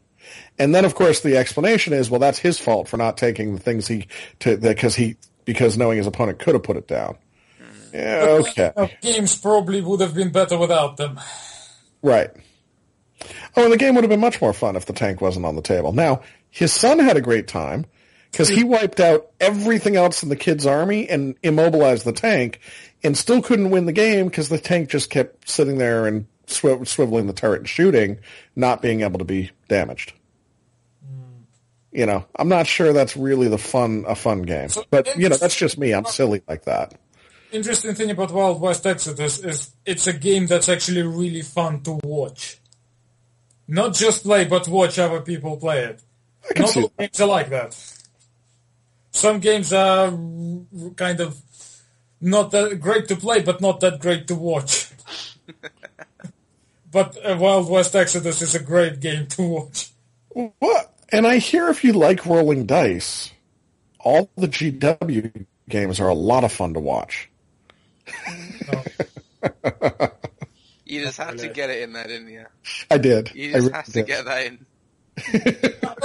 Examples of games which are fun to watch. Some people like dice. I like dice. Dark Age is really fun to watch. Malifaux is fun to watch. Wrath of Kings is really fun to watch. You know, I haven't watched other than watching Wrath of Kings to try to pick up some tactics or see how it's played online. I haven't actually sat back to watch a Wrath of Kings game.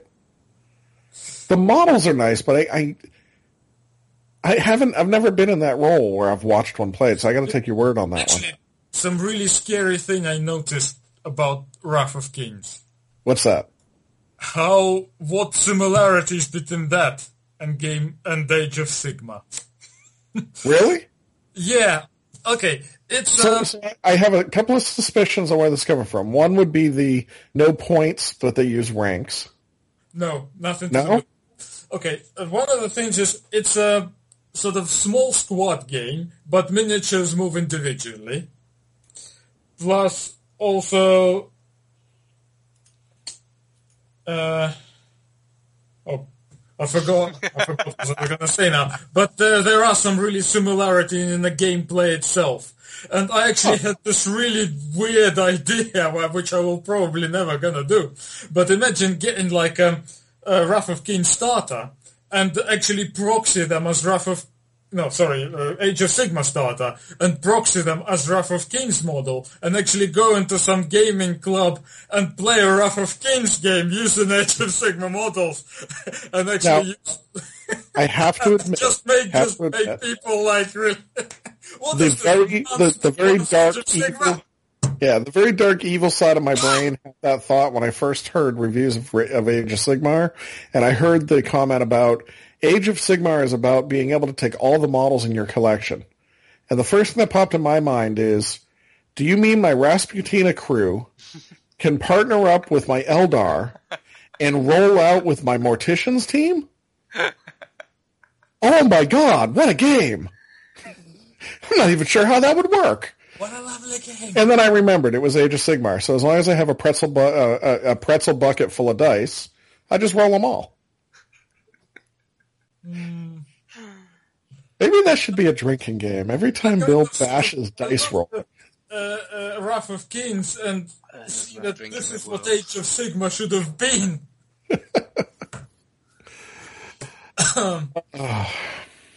I don't actually, I think if you were to take exactly what you just said and you took all of those different things and put them together, I think the hilarity and fun that actually come out of playing whatever that game would actually be not that different to what they were aiming for with things like the biggest moustache rules and all that sort of stuff. You're probably right. I was happy to say that's exactly what they were aiming for. They just didn't picture, other model companies doing the models being provided. In all fairness, that's exactly what GW were like. Heaven forbid use another model company. Yeah, but I was actually really like to play that game. Games and I liked the models, and after watching demos, I thought I really like this rule set. And at the same time, this? Wrath of Kings. Oh, Wrath of Kings. Okay, we're not on Age of Sigmar anymore. No. Oh, Wrath of Kings is a great game. I've had a lot of fun playing Wrath of Kings, and it's I like it for its simplicity. Right? It's got a lot of. It's not that simple. I think there's just enough for me to be kept interested, kind of. I agree. Mm. I mean, I really like the fact that basically it's individual models, but around the leaders you can do alpha strikes with 5+ people. I think that's great idea. Yeah, I gave a demo of it to a friend of mine a couple of weeks ago. The way I described it to him, he was coming from Warhammer Fantasy and Flames of War and everything. And the way I described it to him is imagine being able to form your squads and reform them every time you activate a squad through the game. So you don't have to think about, you're not buying the War Machine 6 or 8 models. You're not buying the 5 Space Marines. Imagine if, 2 of those Space Marines die, but the other Space Marines are nearby, so you still have a squad of 5. And that really, that description really caught for him. The fact that your leader is basically just issuing commands to this area around them. That's a great idea. So, and I also like the 1 dice roll. Mm. I don't like his Hedros. What? And it's not so much about having a single dice. It's not a single dice roll. It's a 1 dice roll, right? You have this damage table. I love that idea of the variable damage table. Everybody carries their own table of how they take damage, and you're just rolling the same mechanic against it. It's unique. It's not something I would particularly caught my eye, but it's unique and it works. I think it makes it really easy to balance. You balance internally. I actually seen some what was that? The pig faction. Well, you got it right. You can just leave it at that. The pigs. Yeah, there's some Techness. female characters there which are not in the Kickstarter, which I've seen concept art of. Yeah, it's so Wrath of Kings is releasing. Cool Mini or Not doesn't just launch and release. They're actually expanding their game, just like they do Dark Age, and they're going to be bringing out new models. Now, when does that come out? I have no idea. And that was the big topic of conversation last night at game night for me. Another problem with certain games is, it's kind of distribution in UK doesn't really. I feel you, Andre. I play Guild Ball. I have same problem with Guild Ball because Guild Ball doesn't really do anything with any of the big distributors or anything. That's the thing. You mean worldwide or over there? I thought Element Games was a big distributor over there. Well, Element Games, they're not distributor, they're retailer, aren't they? My understanding was they did both. I didn't know that, actually. Yeah, because they are the distributor for all the Steamforged stuff. So they are the distributor for Guild Ball and for Infamy, whenever Infamy launches. But that's just 2 games, that's...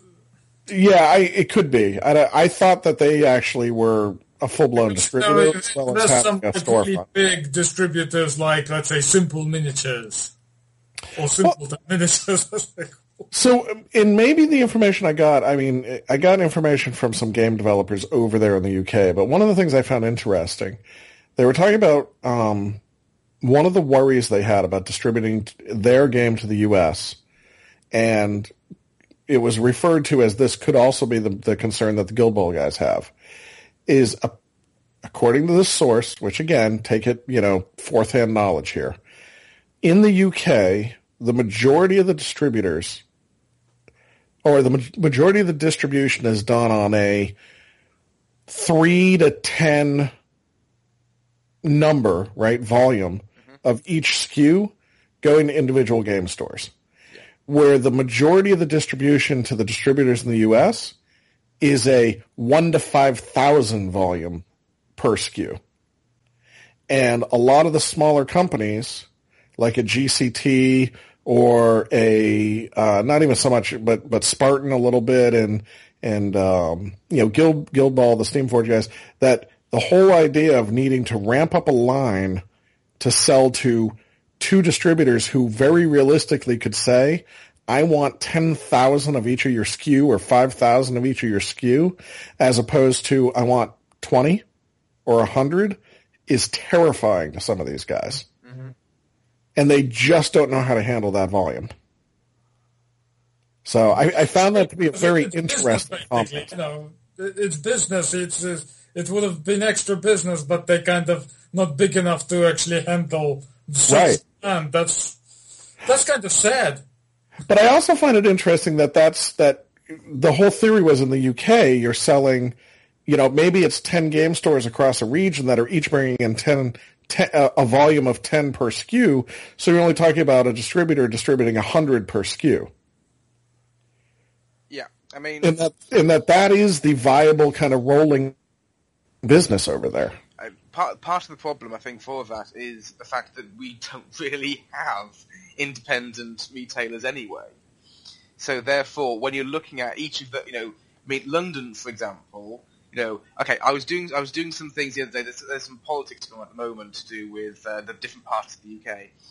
So for those listening, the UK comprises of England, Wales, Scotland, and Northern Ireland. I had to explain that to some people the other day. It was great. They didn't understand it. It's quite simple. So they're essentially equal to your states. Right. Our country is equal to your states, and the UK is equal to the US in terms of how it's conjoined. Yep. So we call them countries, you call them states. It's simple as that. And the funny thing is, we looked into this, and so just a random bit of knowledge for you guys. The population of Wales and Scotland combined is equal to the population of London alone. So what we call 2 entire countries, when you put them together, is equal to a city. Yep. In this capital city, that in 2014 had, I think it was just over 8 million population. We have, to my knowledge, 2, maybe 3 game stores. That's scary. To me, that's scary. 8 million people. 3 stores at most. We've got Leisure Games, we've got Dark Sphere, and if you count it, we've got Orcs Nest in central London. I was waiting for you to say Orcs Nest. What's frightening to me is I saw Orcs Nest when I was on one of my trips over there. Excuse me. And I can mention Orcs Nest to any gamer who is British and has been through London, and they're like, "Oh yeah, I know that store." I challenge people to name a gaming store in Manhattan. And that is not the city. That's the borough. That's like one part of. That's like me saying, talking about Manhattan in relation to New York City is like me saying to you, name a gaming store in Covent Garden. Right. Name a gaming store in Trafalgar. Exactly. So when there are so few actual stores in the entire country, and if each one is only taking a few orders every so often, then that means they're going to be ramped up for not much of production at all because they don't need to. Now, what's crazy to me is when you look at the influence and the apparent volume of gamers in the UK. Do you know what I mean by that? I think so. So Malifaux. Yeah. I think I would argue, and again, it may be a very bad argument because I don't know the numbers, but I would argue that with Malifaux listening to the press, reading online, the most popular area for Malifaux right now is in the UK. Probably has the largest bulk of players, the most active scene possibly in the world. But is that because it's so condensed into a small country? Or is there really, an equal number in the hundreds as there is everywhere else in the world and everybody else is just spread out? Which comes back to that same condensed type of thing. Yeah. They regularly play Malifaux in Dark Sphere, but there's nothing in leisure games, not anymore. So when you say regularly play, though, I mean, how many people are showing up? I know you guys do a lot in clubs. If you go out for a Malifaux night, how many guys do you, not guys, but how many players do you have on a normal night out, either in a game or in a club? I'm a wrong person to ask Bill. Same. I rarely go to stores now because it's just too awkward for me to get to them, to be honest. But from what I've seen, whenever I've been to, I say Dark Sphere is one of the big stores in London. And whenever I go there, because it's actually very convenient, it's about 10 minutes walk from my workplace, that's quite good. Okay, we're going to come back to this, because I still have a question for you there, but go ahead. Okay. And so occasionally I've stopped off there on the way back from work just to pick up a couple of supplies. And there seems to be a wide range of people playing all sorts of games, and I'm overheat. No, I have yet to see one play Malifaux. Okay. I've heard about 3 people talking about it. So 3. And that's it. Out of about 15 people. Like, I have this, it's specifically around Malifaux because it interests me and I still have a lot of friends that play. I have this discussion about the moving meta and the moving game scene with a couple of my friends in the U.S. Adam, Peregrine Falcon, is one of the guys. And Adam, I've been out on his game night. So I was lucky enough earlier this summer when I was up visiting the area where he lives. I went out to one of their game nights, which was fantastic because it's, as I understand and as I've experienced, it's very British like game night. They actually game in a bar. so and for Americans that's just odd. But there was quite odd over here as well, believe it or not. That's funny. I actually was able to get a couple of games. The one trip I went over in a it was a pub, but it was like the upstairs of a pub. Mm-hmm. So the bar and everything was downstairs, and then they let the tables go over upstairs, which it's almost impossible to get that done here. But so he was talking about the fact his scene, I think, is 8 to 10 people on average that come out and play. Okay. And then his local area, local being, so when we say that, we're looking at 4 to 5 games. 4 to 5 games rolling at a time, multiple through the night. Yeah. Okay. Now his local area, quote unquote, driving, local in quotes, is, if you then extend that out to, a 2-hour driving range, which in the U.S. is long, but it's not unheard of or huge, right? That's a weekend, hey, let's pop up and all do a joint convention. You probably have four communities that are about that size. Yeah. Right? So you got about 30 to 35 people playing regularly, weekly, a couple of games a night. Yeah. And that's pretty average there. Like where I say my scene died, we went from an average of 4 to 6 games going at a time, so 8 to 12 people playing a week Tuesday nights, to I rarely see a Malifaux game played in our local store anymore. Now, one of the stores locally that I go to play Guild Ball, when I go out there on their Wednesday night gaming, there's usually two Malifaux games going on, and people sitting around. So, Guild Ball is a great example. Like I'm working on building the Guild Ball community.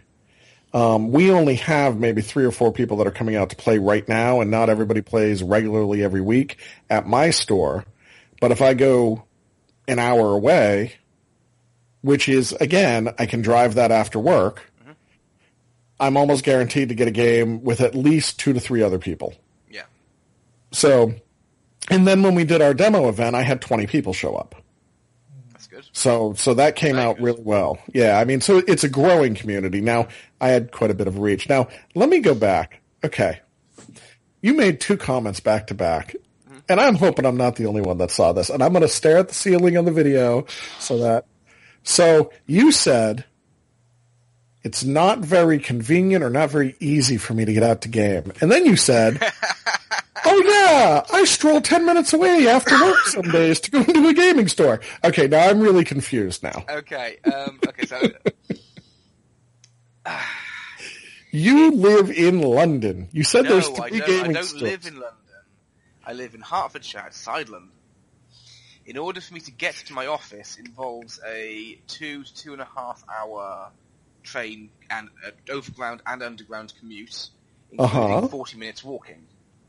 I don't want to carry models all that way. Okay, that makes sense. And all the way back. That makes sense. So I could do, if I was to do it, I could take them to work and then carry them from work across Westminster and go to Darksphere and have some games. But it's just, it's too much of a hassle for me to do that. And and I know this is an alien concept to Americans, but a lot of people in London still have similar opinions to me. I don't drive. I've never learned to drive. I've never seen the need to. I know people in New York that are in the same thing, right? And heavy, they don't own a car. They've never driven. Everything's taxi. If I had a car and I was able to drive, then that would be a lot easier. I mean, there are places that are literally, if I had a car, they are 20 minutes drive from me. There are clubs and stores available, just 20 minutes drive. But because I don't have to rely on public transport, and the public transport in the UK is awful. You need better friends, is what you need. Yeah, but that means I have to actually talk to people. What about you? Andre, aren't you in London? Pardon? Andre, where are you in compared to London? Northwest. Not? Okay. Did you say not west as in east, or you're out west? Northwest. Northwest. How close are you to other, where are gaming clubs and where are the things in relation to you? Are you you're not in a rural area either, are you? Kind of rural-ish. There's half an hour on a bus I can get to Leisure Games, which is my LSG, where my friends are. So do you also you don't drive either? No. Man, I need to send you guys like driver's ed manuals or something. Well, parking is a problem. That is true. I'm not sending you parking manuals. I'm sending you driving manuals. Okay, so really for you two, the problem with getting out and gaming regularly is transportation. Yeah, I mean there is a gaming club that is literally down the road from me. It's 25 minutes walk. But they only play 40k. I've tried to get them interested in other games, and they're just like, no, our attitude is this is the game we play. We have no interest whatsoever. It's like you can come along, you can bring enough stuff for demo games, the works, everything. We have no interest. It's nothing against you, it's nothing against the game. It's just this is what we like, we're comfortable, and we don't want to change. Well, I'm like, well, that's fine. I'm not going to hold that against you, but it's annoying. Well, we have Titans here, which is right next to Leisure Games, they're like very 5 40K minutes, as 10 well, minutes aren't they? walk from them. And the thing is, they used to play Malifaux at one point. Not anymore, though. They didn't survive the transition to second edition. Well, I've heard over and over, even from other parts of the U.S., I am blessed to live in an area that has a lot of gaming. But then when I hear, and you guys aren't the only ones, you're the primary ones that I hear from, but I hear other people comment in the UK about having difficulty getting out, or they go to the club, but it's only once a week, and it's the structured club events, whatever, you have to do all the scheduling. I'm guessing a lot of that has to do with space. because I've also had discussions about the benefits of a 2x2 versus a 3x3 board, as opposed to a 6x4, not having the space to play. So I kind of get all that. In my area, I do drive. I have taken driver's ed. and I can throw my stuff in the car, and yeah, we play primarily at game stores. I'm 20 minutes from the game store I play at. And if I drive 5 minutes into town in the other direction, there's the game store I don't play at. Just because I've never gone over there, it's a smaller store, it's mostly trains and hobbies, but they do have people that game there. And then I'm in this weird situation where, I've sat around and gone, okay, I have one group that wants to do board games, so I go to my store and I play board games with them on a Thursday. I can go out Tuesday, and that's the one store. If I want to go play with another group of friends, I have to drive an hour. And it's a pain in the ass drive, but it's an hour away. And I'm actually driving past 2 other game stores to get to that store. Right? And then if I go in another direction, you talk about a rural area. My buddy Ben, who's just getting into Guild Ball, he lives in farm country. Yeah. Okay. I mean, he's in the populated area, but they have nothing down there but farms. Like when I come back from his house, I buy hand churned ice cream because I can get it down there. And they have 2 game stores in his little town. Now they just opened, but it's a 10-minute drive for him to get to either store. So, we have a lot of access to being able to game. So then for us, it becomes we want to play. In London, we technically have 2 stores. I don't count Orcs Nest because they don't do miniatures anymore. It's just role-playing, mainly. Now, so we have 2, and that little farm village has 2 as well. I think part What's of it, the population of that village? Not 8 million, that's for sure. Yeah, I was going to say, I think part of that, I think there's something to do with an attitude behind the whole thing. Because, likewise, I don't know if it's an entitlement issue or just, I don't know, there's something about it, and I find it very interesting, because you hear about how in America people will travel for 6 to 8 hours to go somewhere, and that, I've heard of people who will travel as in a car 4 hours just to get to the office. And I've heard that as well. I'll tell you that's not regular. Okay. Right? Oh, yeah. I would say the normal commute. The normal commute for Americans is probably now. The sad thing is this is a normal commute. The normal acceptable commute, or the acceptable commute, I think for most people is like an hour and a half or below. But that's still the idea of an hour and a half in a car. I work with people who consider 20 minutes a long journey. Right. And I think this is part of it. We're kind of like, even though we don't have game stores on our doorstep, and we haven't had them for at least 20, maybe 30 years, we still seem to think that we should. And that's fair. Right. And so as a result of that, it's almost like there's this attitude that go, well, even though I want to game, even though I want to spend time with my friends and socialise and have a drink with some pretzels and play a game of 40k or whatever, and I want to do this, and I have this options to me. Yes, I have to compromise a little bit by travelling a bit further. Or in some cases, you can meet loads of people. I know most people in my area. I tell them I don't drive, and they're like, "Oh my god, why don't you drive?" and so they can do this, and it's 20 minutes, and you're there, and you have these places, all these people, and you're having a great time. They say, "Oh yeah, but it should be in my back garden." I can do it, but I'm going to choose not to. Don't they really say, golly, you're daft, I could game in my garden? Did I use enough Britishisms in there? Hey, Andre, let me answer your question. That little country town, Culpeper, Virginia, the county that the town is in has a population of 48,000. Not the city. Culpeper City has a population of 17,000. 2 game stores. How many Games Workshops, I wonder, then? None. Whereas that's the thing, London has at least one. So Right. it definitely isn't. But I think What do you mean one? There's I don't know, but it used to have loads. I know a number of them shut down, but I don't know how many. So I don't know how many. I'm only familiar with one, but I'm sure there are a lot more. What Road? I think the one in Covent Garden is still there. There's one in So this is the thing. So this is where But Games Workshop being everywhere is why so many people play the GW. Well, and it's a local. I mean, it's your local game company, right? Although that's kind of amusing too, because that's the Games Workshop model of putting these stores out, and I can't knock that. But when you look at the companies that they're not at the same size, but they're rivaling the same size. You know, a Fantasy Flight Games with their X-Wing game, Privateer Press. When I go to Seattle, Fantasy Flight Games, can you really sort of put it on the same level Games Workshop as because they don't really do miniatures Fantasy Flight, do they? X-Wing. Yeah. Okay, X-Wing, maybe Imperial Assault as well, but other than that, they do some board games with miniatures, but because frankly speaking, I mean, Games Workshop is kind of saying they're like the biggest thing out there, but Fantasy Flight has actually overtaken them now.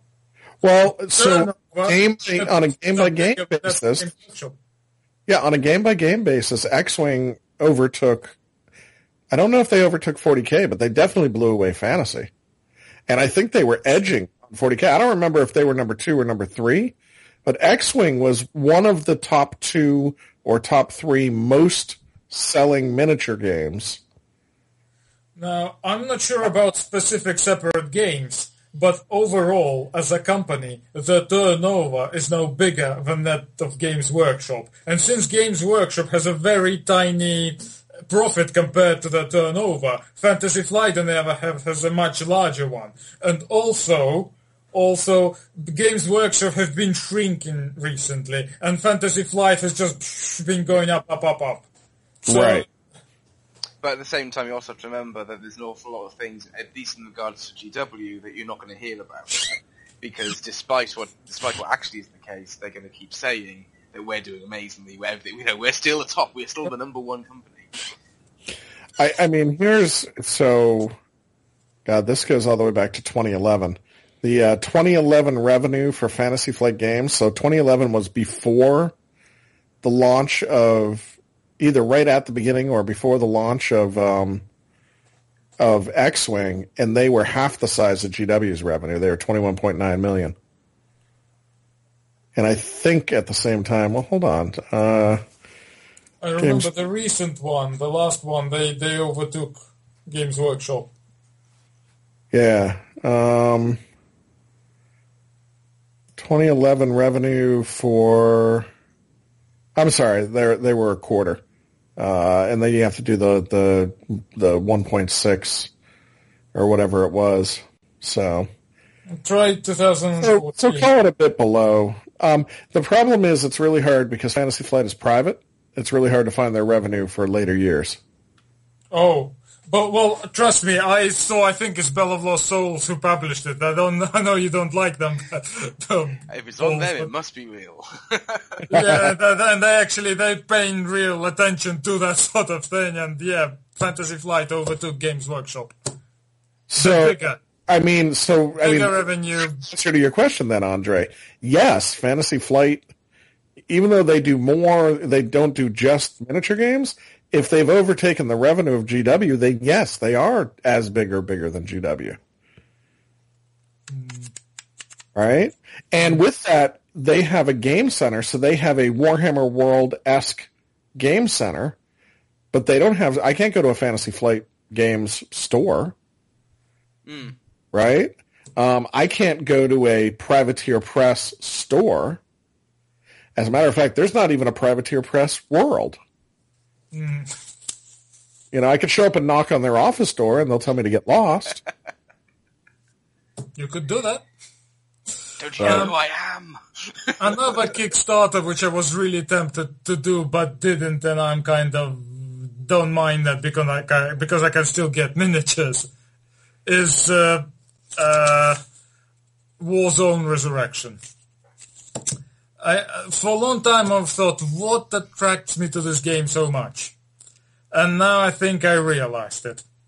This game is for people who like second edition 40K. Okay. You know what, though? But I hear there's a viable market for games that are similar to old GW games. I mean, I hear there's one that's very similar to Necromunda.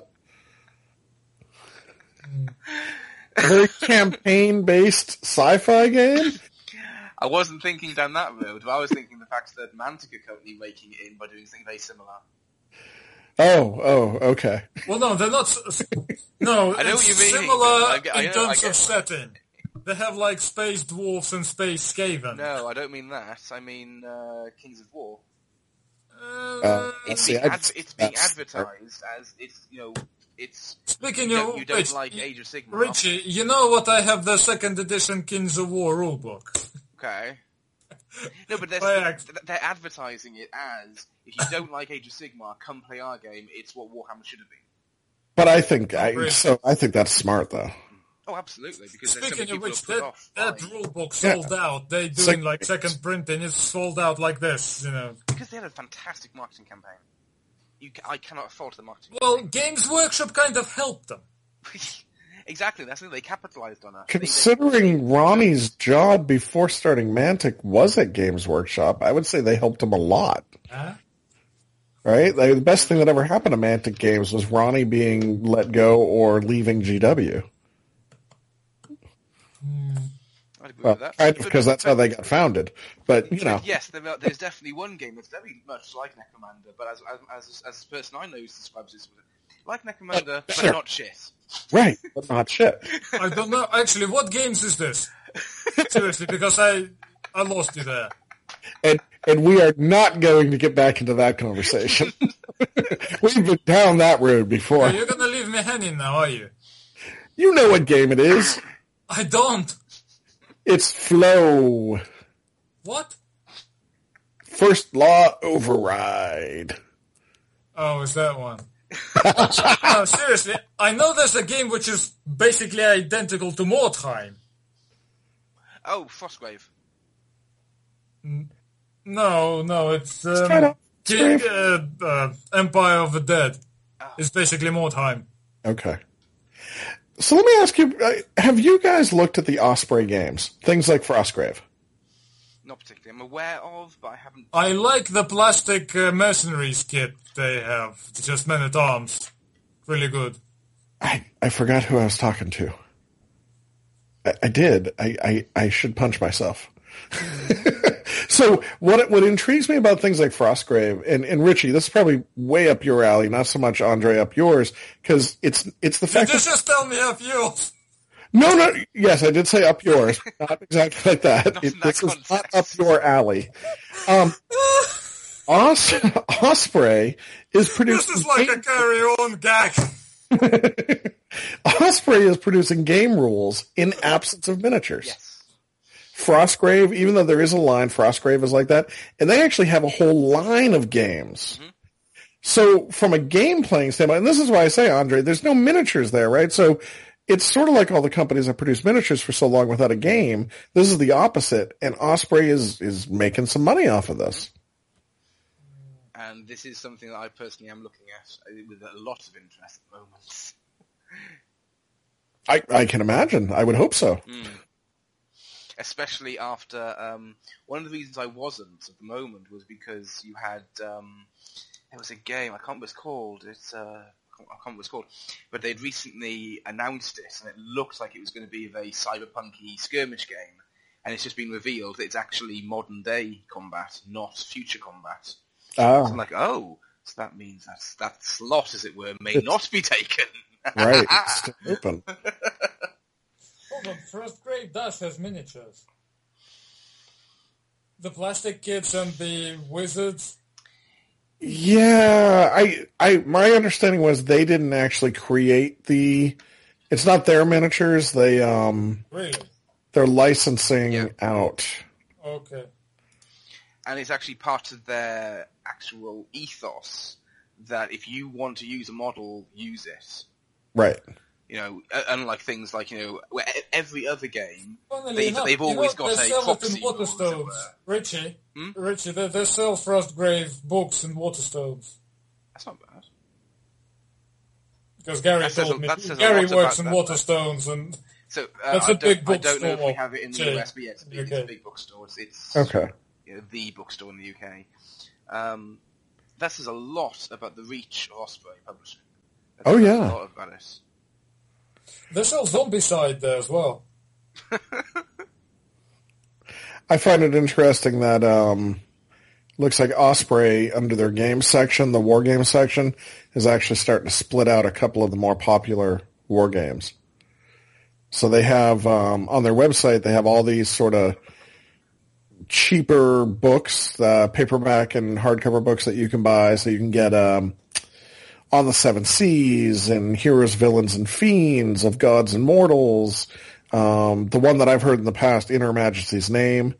But then Frostgrave used to be in this set, and that Frostgrave now has its own section on their website dedicated to just Frostgrave.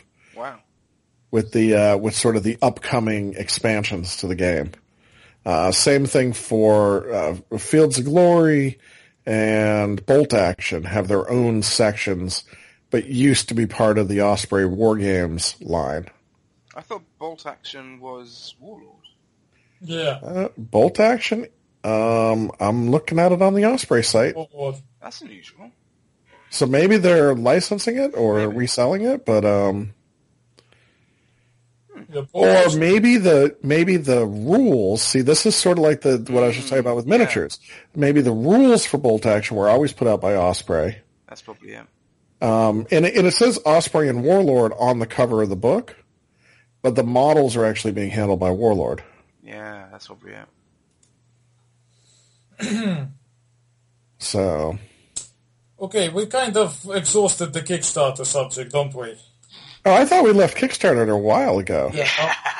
Well, I was just talking about some of those which I was thinking. I know, Andre. You want to talk about your latest adventures in First Law Override, don't you?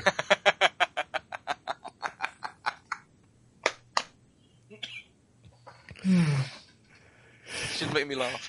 He's not amused. This video is really working out well. I can see the dirty looks he's given us. It's really great. Yeah, it's very different when you can actually see each other, isn't it? Before I just assumed you were kind of sitting there quiet, Andre. Now I can see you're shooting daggers at us. This is way more fun. Right, just to finish things off, just little kind of, I was planning a little news section for... Awesome. Just what recently been kind of interesting you, like new Kickstarters, new things coming out, just recent purchases, kind of. I thought we left the Kickstarter subject. Oh, I suppose, but just... So what news do you have? Things that interest you, Richie, that includes you as well. Yeah. How about, it's your idea, you start off and give us an example.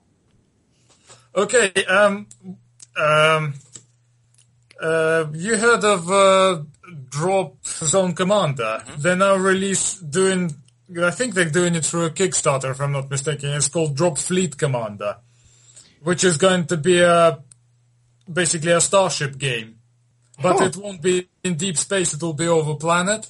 And from what I heard about the rules, it interests me a lot. And what's different between that and Drop Zone Commander? Because Drop Zone Commander had lots of what looked like spaceships. No. They have dropships. Dropships and vehicles. Right. It's like an epic level game. Okay, the interesting thing because they look like... I've always assumed they were spaceships. No, they're dropships. It's something you drop from a spaceship onto the planet. Is it going to be a different scale? Are they let's can put you it play this them together? way. Richie, remember they had like a huge spaceship? Yes, in Absolute. It was about 10 meters long. Yeah, basically that spaceship it had like compared to dropships, if the dropships are the actual scale, that so spaceship houses these two lots games of... will not be compatible. They will not be on the same scale as each other. Right. So this is orbital combat. So this is going to be more of in competition with Halo Fleet Battles or Firestorm Armada. So just, sorry, I know I'm going over the same circle. I'm just trying to get it straight in my head. So Drop Zone Commander is akin to X-Wing. Epic. This is akin to Armada. No, In I think comparison. Andre's accurate. It's more it's akin to Epic. So when I've seen Drop Zone Commander played, yeah, they're ships, but usually the board is a city. No. I with mean big, the scale, tall the scale buildings. difference. Oh, yeah, I can't speak to that. Okay, let's put it I'll this shut way. up now. Drop Fleet Commander is like 50 to 100 times bigger.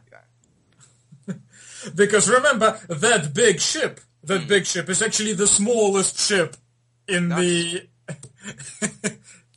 So yes, that was like that was a And they actually put the real drop. Remember, it was like, they had like lots of little drop ships on that huge ship. Yeah, and that's the smallest ship you can get in the game. Oh, wow.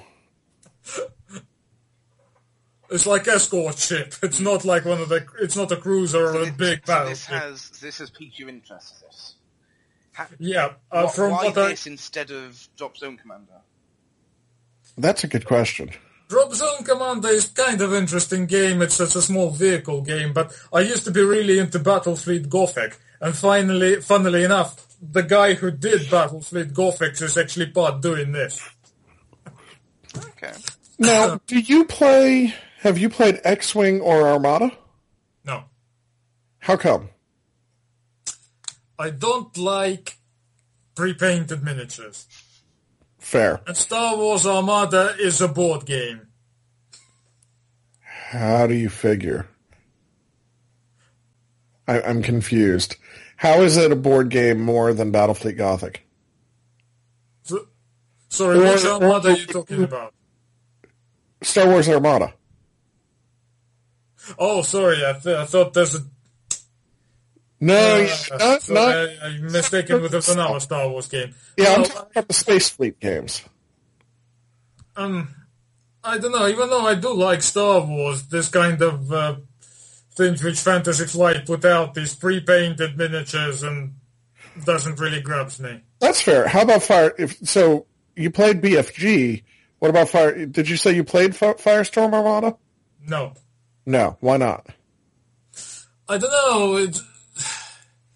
It didn't grab me that much, and also I didn't particularly like miniatures, because in Drop Fleet Commander, I absolutely love the human craft. Those blew me away. Now, have you looked at Halo Fleet Map? I did look. First of all, I'm not a big fan of Halo. Okay. I really like the ships which are in that game, but I sort of looked at the game and didn't particularly interest me as a game. But in this one, there's some certain concept about this game. There's no game demo or anything like that, but they were just talking about concept, and it in one of the, I think it was one of Beasts of War shows, and it got me hooked. I'm seriously considering getting this. So what are the concepts in the game that you liked? And I'm intrigued because, you mentioned so Battlefleet Gothic really isn't, I mean, you could get it, but it's not a mainstream game right now. But there are 3-4 other mainstream Speaking of which, games. For people who like Battlefleet Gothic, there is a game which is very similar to it. It's called Dystopian Wars. Even though it's not a spaceship game, it's right, like and that's on right. But rule-wise, it's basically Battlefleet Gothic. But in as I understand, it's kind of a mashup between Battlefleet Gothic and because Dystopian Wars, if I understand, is air, sea, and land. Well, I'm not sure about land, but it's always the sea part which interested me, and that's what feels like Battlefleet Gothic. I'm not sure about air element. I'll probably add air element to the sea. I'm not interested in the land. I don't like land vehicles at all. Okay, but I mean, I guess where I'm going is there's 4 other space battle games out there that are all mainstream, right? You have Halo, the Halo fleet battles. You have Star Wars Armada, which is very much big ship, capital ship combat. You have X-Wing, which is very much dogfighting. And then you have Firestorm Armada, which is still out there, which again is sort of fleet battle. I don't want to say capital ships, but it's that type of Armada-sized controlling and predicting where things are going. So with those 4 games out there, it does make me wonder, what is new being brought to the table by Drop Fleet? First of all, they introduced an interesting concept. There can really be no fights in deep space. There's no point of them. Okay. Because generally, I mean, you have faster than light travels, supposedly traveling between systems. I mean, there's very rarely... The ship's not going to meet in deep space. They can only meet when there's place of interest, really. Over the planet, yep. Like planets or maybe space stations or anything like that. That's where... Or a small moon that's really a space station. Yeah, something like that. And also, Drop Fleet Commander is not actually played on like Nebula-type maps. The map is actually of a planet. It's a large map with like continents underneath it. Okay. And there's like several layers of it. There's high orbit, low orbit, and the atmosphere. And basically what's in the atmosphere is kind of harder to detect. And also there are no ranges in there. You can basically shoot as far as anything. Yeah, that makes sense. So the no ranges makes complete sense to me. It's the visibility. What's the problem? Because you have ships. It's kind of hard to find things. You can sort of know they're there, but you don't know their location well enough to actually shoot at them. And you have to be a certain distance from them so you can basically lock onto them. Okay. Because if you're actually doing some extreme maneuvers or firing all your weapons, that will make you visible to everyone. That's kind of cool, where the more you fire, the more visible you become. So if you go all out, everyone will see you, and they can shoot you from across the table. Right. So it's kind of cool. Also, there's the idea of the planetary bombardments. You can basically bomb the thing or send drop fleets to basically capture cities and things. So they're still tying it to a planet. Yeah. You fight over a planet. Okay. I could see that. And like I said, the human craft ships... I absolutely love them. I forgot what's the parasitic faction they have there. I forgot what it's called. I don't know Drop Zone Commander very well. I've seen it. I will say this. I had heard about it for quite a while and had never seen it. It is an impressive looking game. I finally saw a couple of guys in my local store play, and they're playing with all painted models and everything else. I'm not sure the aesthetic is something I would jump into, but it is an impressive-looking game on the table. That's what I thought as well. Yeah. Also, the other faction I don't like, but there'll be two more factions. Or something. These sort of cyborgs I'm kind of interested in. So now I'm going to have to look. So we have UCM, we have the Scourge. Yeah, the Scourge is the parasitic ones. Okay. PHR... The Shaltari is basically post-human republic or something like that. They're cyborgs. Nice. The Shaltari, I think they're just devils, right? Alien race, another alien race, which is kind of... they're sort of dealing with humans, but they're sort of on their own. Sometimes they ally with them, sometimes not. But it's the big bad guy there is the Scourge. Oh, okay. And then the Resistance. I'm gonna have to tell you a little bit about the background of this game. Basically, the planet in itself is actually Earth. but the Earth is sort of has several mining colonies in the other planets as well. They get attacked by the Scourge, which is very parasitic alien race. But before that, there was some artificial intelligence came to Earth and tried to warn humans about it. Okay. And the people actually split up, and some actually that basically tell them humans you have to leave Earth. And basically humanity split up, and some actually went with that artificial intelligence to another world. And there was a wars because of that. Because people didn't want them to leave, especially since there's incoming dangers from the Scourge. And then the Scourge came and pretty much the humans suffered huge losses and they had to flee. They flee to the mining world. And they basically collapsed the gates through which they went to reach so the Scourge couldn't follow them. But that means people who remain on Earth couldn't follow them either, so they got cut off. So they're the resistance, so they basically hate the other people who left them.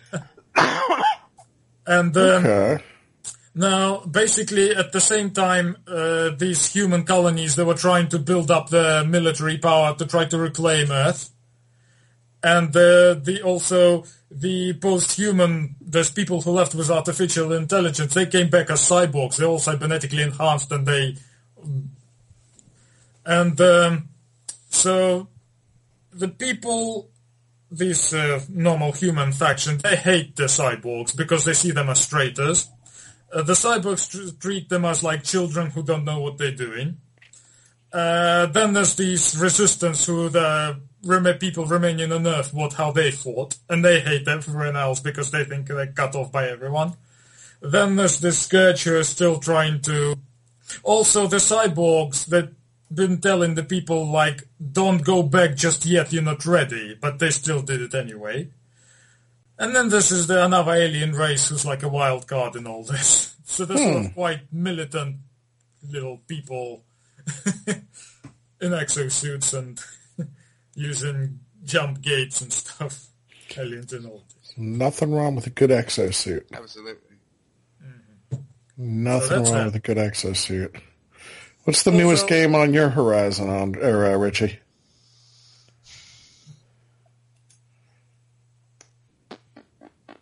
That's what I thought. Override. Pretty much Override, and that's about it, to be honest.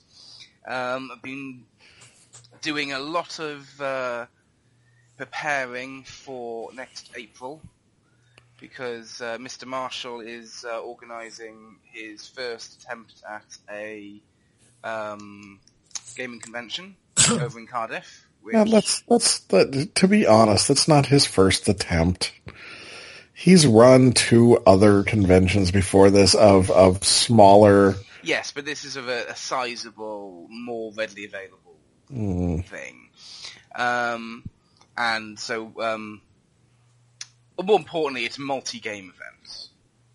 And so me and Tom have got a table or 2 booked for that for the entire weekend. Nice. So Friday to Sunday, so we're going to be trying to get lots of demos going and that sort of stuff, try and get some more attention going for the game. And so I know technically it's quite a long time between now and April, but I know if I sit on my laurels, nothing can get done at all. So that's terrain painting, model painting. We're planning to have 2 whole tables available and 4 available forces, which between us is a lot of stuff. I know what that's like. So yeah, so that's currently what I'm doing at the moment. My terrain's pretty much done, which is very good. So now I'm just painting models. And on top of that, he's coming to visit, because of course, he lives in Wales, and he's due to give me a visit in November, so we're going to be having some actual real games of it. And he's promised to give me a taster of Guild Ball, so I'll hopefully get my first taste of Guild Ball. Careful, you're going to like it. You're going to like it. And because I have a thing that I hate playing with unpainted models, it means the ones I want to use when he visits, I want to make sure they're painted beforehand. Uh-huh. So I've got a deadline of mid-November to do that. That's pretty much the entirety of my gaming news. So I know what that's like. I have we are doing a Halloween party this year, a family Halloween party. So the agreement this year was we would play Super Dungeon Explorer, Von Drax Castle, and since I have never lost a game as console, my wife is determined that I will lose the game. So in a game, so she, we were talking, and I said, we can scale. I know how to scale the game a bit to accommodate more players. So, normally it's 5 players plus the console. 6-player game is the large size. We'll go ahead. I know we're having 6 to 7 people over with couples. Yeah, she's now scaled this up to 9 heroes. So, which is 3 more than my board was. Huh? They're ganging up on you. Well, they're trying to. I'm still going to win. I literally have no fear on this. I don't think any of them are that good. Even my gamer friends that are coming with their wives, it's just going to go too badly for them. I know the game too well, but I am. Yeah. Well, you wait until after Halloween, and then we'll see how much I'm crying. But I've been trying to get all my stuff painted because I got on this chibi painting kick with the Super Dungeon Explorer stuff. I've seen the results. They look really good. Thank you. They look really good. Thank you. My eyes are getting better and everything. Here's the worst part. So all I have left, I have skeletons left to paint and then 1 additional box. So I'm like, okay, I'm down to, just this one model called a creep, this one type of model. And then there's just a couple more models left in the box. It doesn't look like that much. I got everything primed and ready to go. And then I started counting it up, and I'm like, okay, so it's 18 skeletons. So that's 18 models to paint before next. We're all recording now on Friday, so I got a week. I have 1 week, 7 days from today. So I got 18 skeletons to paint. That should be pretty easy.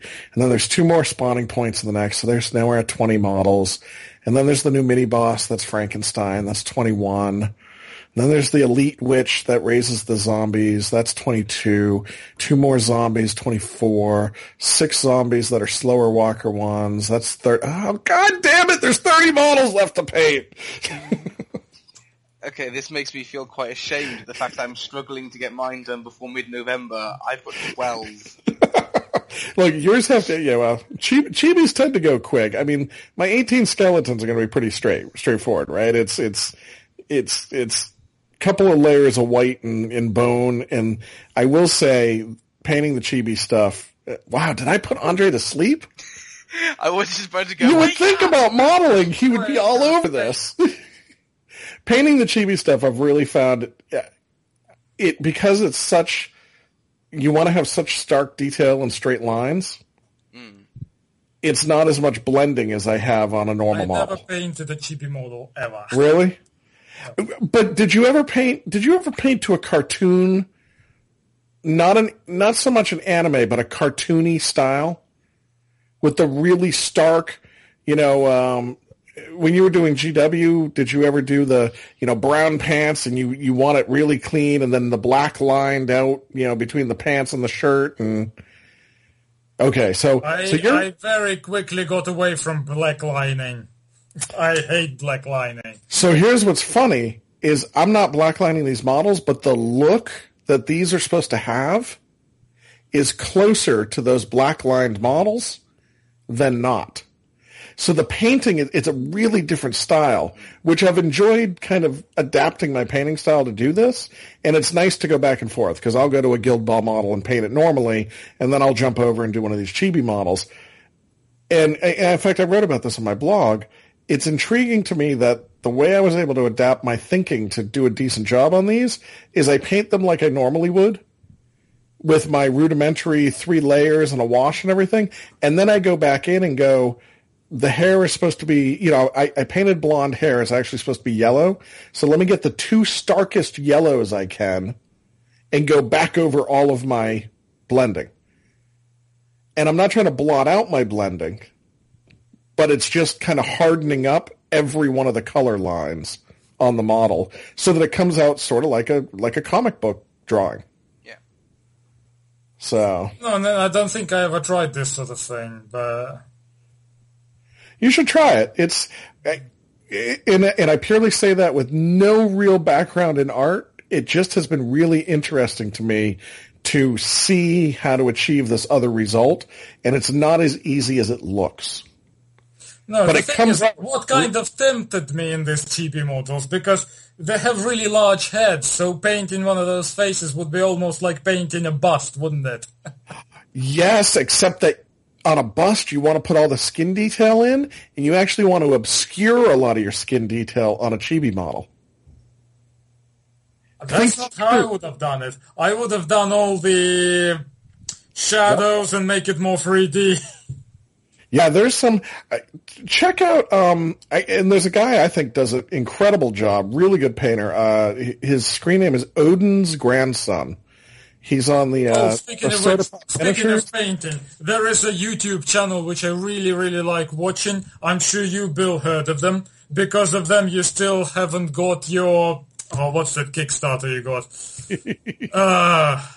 You get it. Oh, you're talking about Painting Buddha. Yeah, absolutely brilliant YouTube channel. Have you seen it? I haven't. I'm waiting for my video, and now I'm bitter. So until I get my video, I'm just going to be angry at them. They're doing really, really good YouTube tutorials, and it's something I'm learning from, so that should say something. Yeah, wow. The last thing they did, they repainted X-Wing Millennium Falcon. They done it actually properly. There is some really incredible repaints. I've seen some really incredible repaints of the models that come out of X-Wing. Well, Painting Buddha did probably the best one I've seen. Okay, I'll have to check that out. Although I don't repaint any of my. See, I don't mind the pre-painted stuff. I accept it for sort of what it is. If you sort of select the last Millennium Falcon video, they actually show you how it looks finished, and it's just scary. Wow. Yeah. I want to have to find that. Well, it's a YouTube channel, Painting Buddha. Yeah, I know. I'm gonna have to go watch some of their videos now. So, how easy is it to follow then, Andre? Since you've been watching their videos on YouTube. Well, the thing is, with Millennium Falcon, it's kind of difficult because I haven't done this sort of vehicle things. But surprisingly, the best thing which I like the most there is a historical miniature, which is like a 70mm scale big thing, which is based on either U.S. Civil War or U.S. Revolution or one of those things. Okay. And because it's a larger scale model, it shows you how to do faces, and I'll probably use the same techniques to do small things, and I absolutely loved it. Also, the Age of Sigma Chaos character, that's a really brilliant set of tutorials there as well. Very useful. I'll have to check that out. Probably a little bit more complex for you guys, but... A little bit more. No, that's a lot. I think by little you meant lot. Like I said, these guys are better than me and I'm just following. that's just... So then it's not that easy to follow what they're doing then to get results, or is it something where... The thing is, you can clearly see everything they're doing, and it's... But, to me, I already found it extremely useful. I already used the things they showed on my Molly, which I just painted. Okay. And, of course, I have really tiny face. I mean, with the new plastic Malifaux, their heads are really tiny, so I've been using a visual aid to do that thing. But basically it's to do highlights with really watered down white. That's what it's about. Now, have you heard of this technique? Not what I'm posting there, but so there was a technique I just read about. One of the locals was using it, where he learned to paint male faces. And what he did, after he painted in the male faces normal, he went into 3 glazes across the face. He did here it is. The top third of the face you glaze yellow. the middle third you glaze red, and the bottom third you glaze blue. And you do that after you paint the face as normal. Okay, this is what kind of Rackham did, but I'm not doing anything yellow. The yellow is out of the thing. The yellow is up. So what is that? So I don't understand what that does. Apparently it other than I get that it's shading it and giving you shadow, right? That's why the bottom third is blue. But why do you start with a yellow or whatever you do on top, a red in the middle and then the blue? What is that doing to the eye? The thing is, I never heard anything about yellow. Okay. Red, what you do with red is you add it to a flesh tone. And then you do I wouldn't call it a wash because you apply it in very controlled manner to certain areas. And So a glaze then? yeah. It's like glaze in the old oil painting. It's not like just washing no thing with yellow and red and blue. Also, Okay. it's not like middle of the face. It's like certain areas. Like, for example, when you paint in shadow on the face and there's a shadow like on a cheek, you put some red in there to actually, it will liven up the color. It'll still be like a flesh tone, but it'll slightly tint it. Okay. Like add color to the cheeks. And obviously lower face you have stubble and shadow. And that's the stubble and shadow is why you're doing it dark. You mix flesh tone with a bit of gray and, blend it in here. But the thing is, the highlights, you use white. Not every white would work for it. It needs to be like very oily type, dependent. Like, what I'm using is old confrontation paints. I bought the box really, really cheaply. And there's a white in there which I thought was really, really crap before, so I just kept it somewhere because it had basically no covering at all. It's kind of transparent white. Okay. If there is such thing. But this time it's extremely useful because you can do very transparent highlights using just white.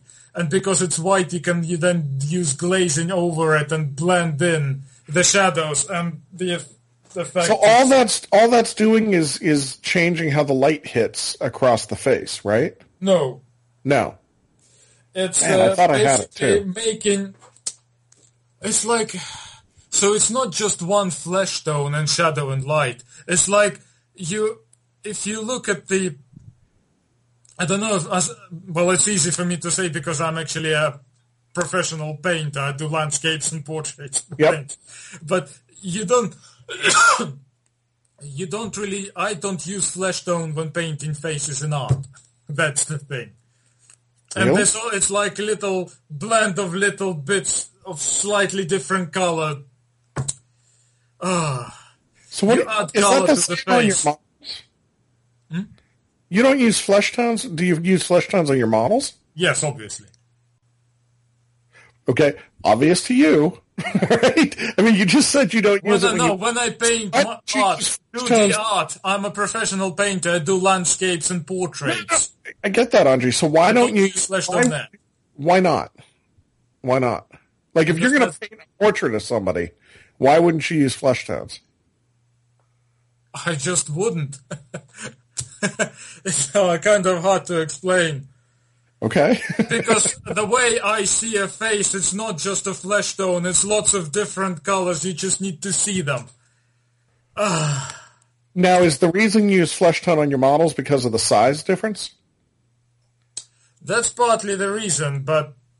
Like, look, I'm looking at your face right now. There's, on the cheeks, I see a red there. And there's grey at the bottom. I can see it really well. It's very slight effect, but I when you paint and you sort of increase that. Okay. Is there yellow at the top? Yeah. No, I see yellow in yours and very at the highlight, the actual And that's white. where the yellow comes in. And I can actually see purple on your face as well because of very stark contrast. Okay. There you go. You asked where the yellow came in. That's where it is. I understand now. Yeah, I haven't tried this yet. I found it very interesting because this guy posted about it on his blog. I go into miniatures from traditional painting. That's why your miniatures look so much better. Well, That's a reason your miniatures look so much better that's than... one of the reasons, but the thing is, what kind of made me notice this in miniatures for the first time was the confrontation miniatures. When I saw them, I see how do they do this, and later they just paint the faces normally with shadow and highlight, but then they say they added transparent layers to it. And I said, this is how you're doing it. And yeah, but in the tutorials, the Rackham tutorials, they never actually showed you how they did transparent. They just said, look, this is after we done the transparent layers, but they never showed. Right. And from what I understand, a lot of people used to use oil for that, oil paints. And they actually tried to promote their own paint range. So. Huh. Yeah. Interesting. Another interesting Kickstarter coming out end of this month called Amy Asylum: The Alderney Case. So far, I don't think it's a game. At least I'm not sure right now. I think it's not. It's a range of 45mm miniatures. The concept art was designed by Edouard Guiton, same guy who did Confrontation and The Wrath of Kings. What's it called again? Sorry. Amy Asylum, AMY Asylum, okay. The Alderney Case. And it's Edouard Guiton basically designed the models, well, the concept art for the models, and it's really kind of freaky, kind of an insane asylum with steampunk kind of thing. So if the Kickstarter isn't started yet, it'll be end of this month. Okay. Yeah, if you search for Edouard Guiton, and you gotta spell Edouard like he's French, there's an O, there's a U, there's an R, there's like a Z and 7 P's. His website actually has a bunch of the models. These are cool looking models. Most of them, do you find his website or? I found his website, yeah. Yeah, most of the stuff is for Confrontation. Oh no, this is he has a website for Asylum. Oh, okay, got it. Oh, this is like an asylum in hell. Yeah. Fresh kind. Oh, you're going to love this, Richie. You're going to love this. This is all you. That's a scary thought. It's a 45mm miniature, so they're pretty big. Okay, that's clean, right? There's like a guy in a gas mask there. There's like a nurse, which is nasty thing. There's also a little girl there somewhere. Yeah, a little girl with her head peeled open. There you go. Why can't I find this? Here we go. Thank you for the link, Esper. Very interesting. Very. Oh, hello. I hope they turn this into a game. What am I looking at? Oh, yes, I've seen this.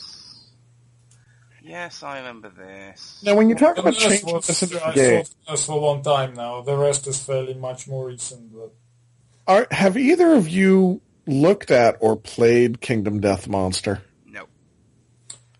Well, like I said, I have the Phoenix, the Watcher, 3 Kingsmen, and quite a few armor kits for like £15. And you've gotten them, right? Did you get them in yet? Yeah.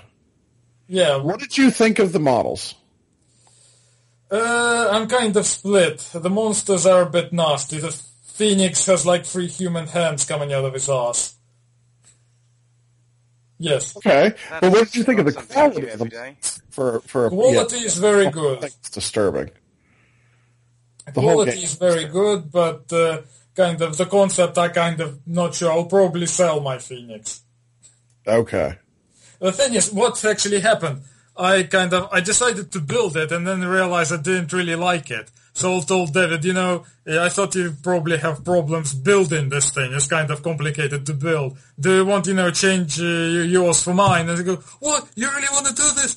Because it's hard for him to put these complicated kits together. So I'm just gonna, build all my stuff and give it to him and build his stuff as well. Yeah, this game, you talk about the people that are still looking at getting in after the Kickstarter. There is 2 people who have their game up, their entire pledges from the Kickstarter on eBay right now. One of them is $1,000. The other one's $615. Bloody hell. Now, I will say this. I've played the game. And? It's really enjoyable.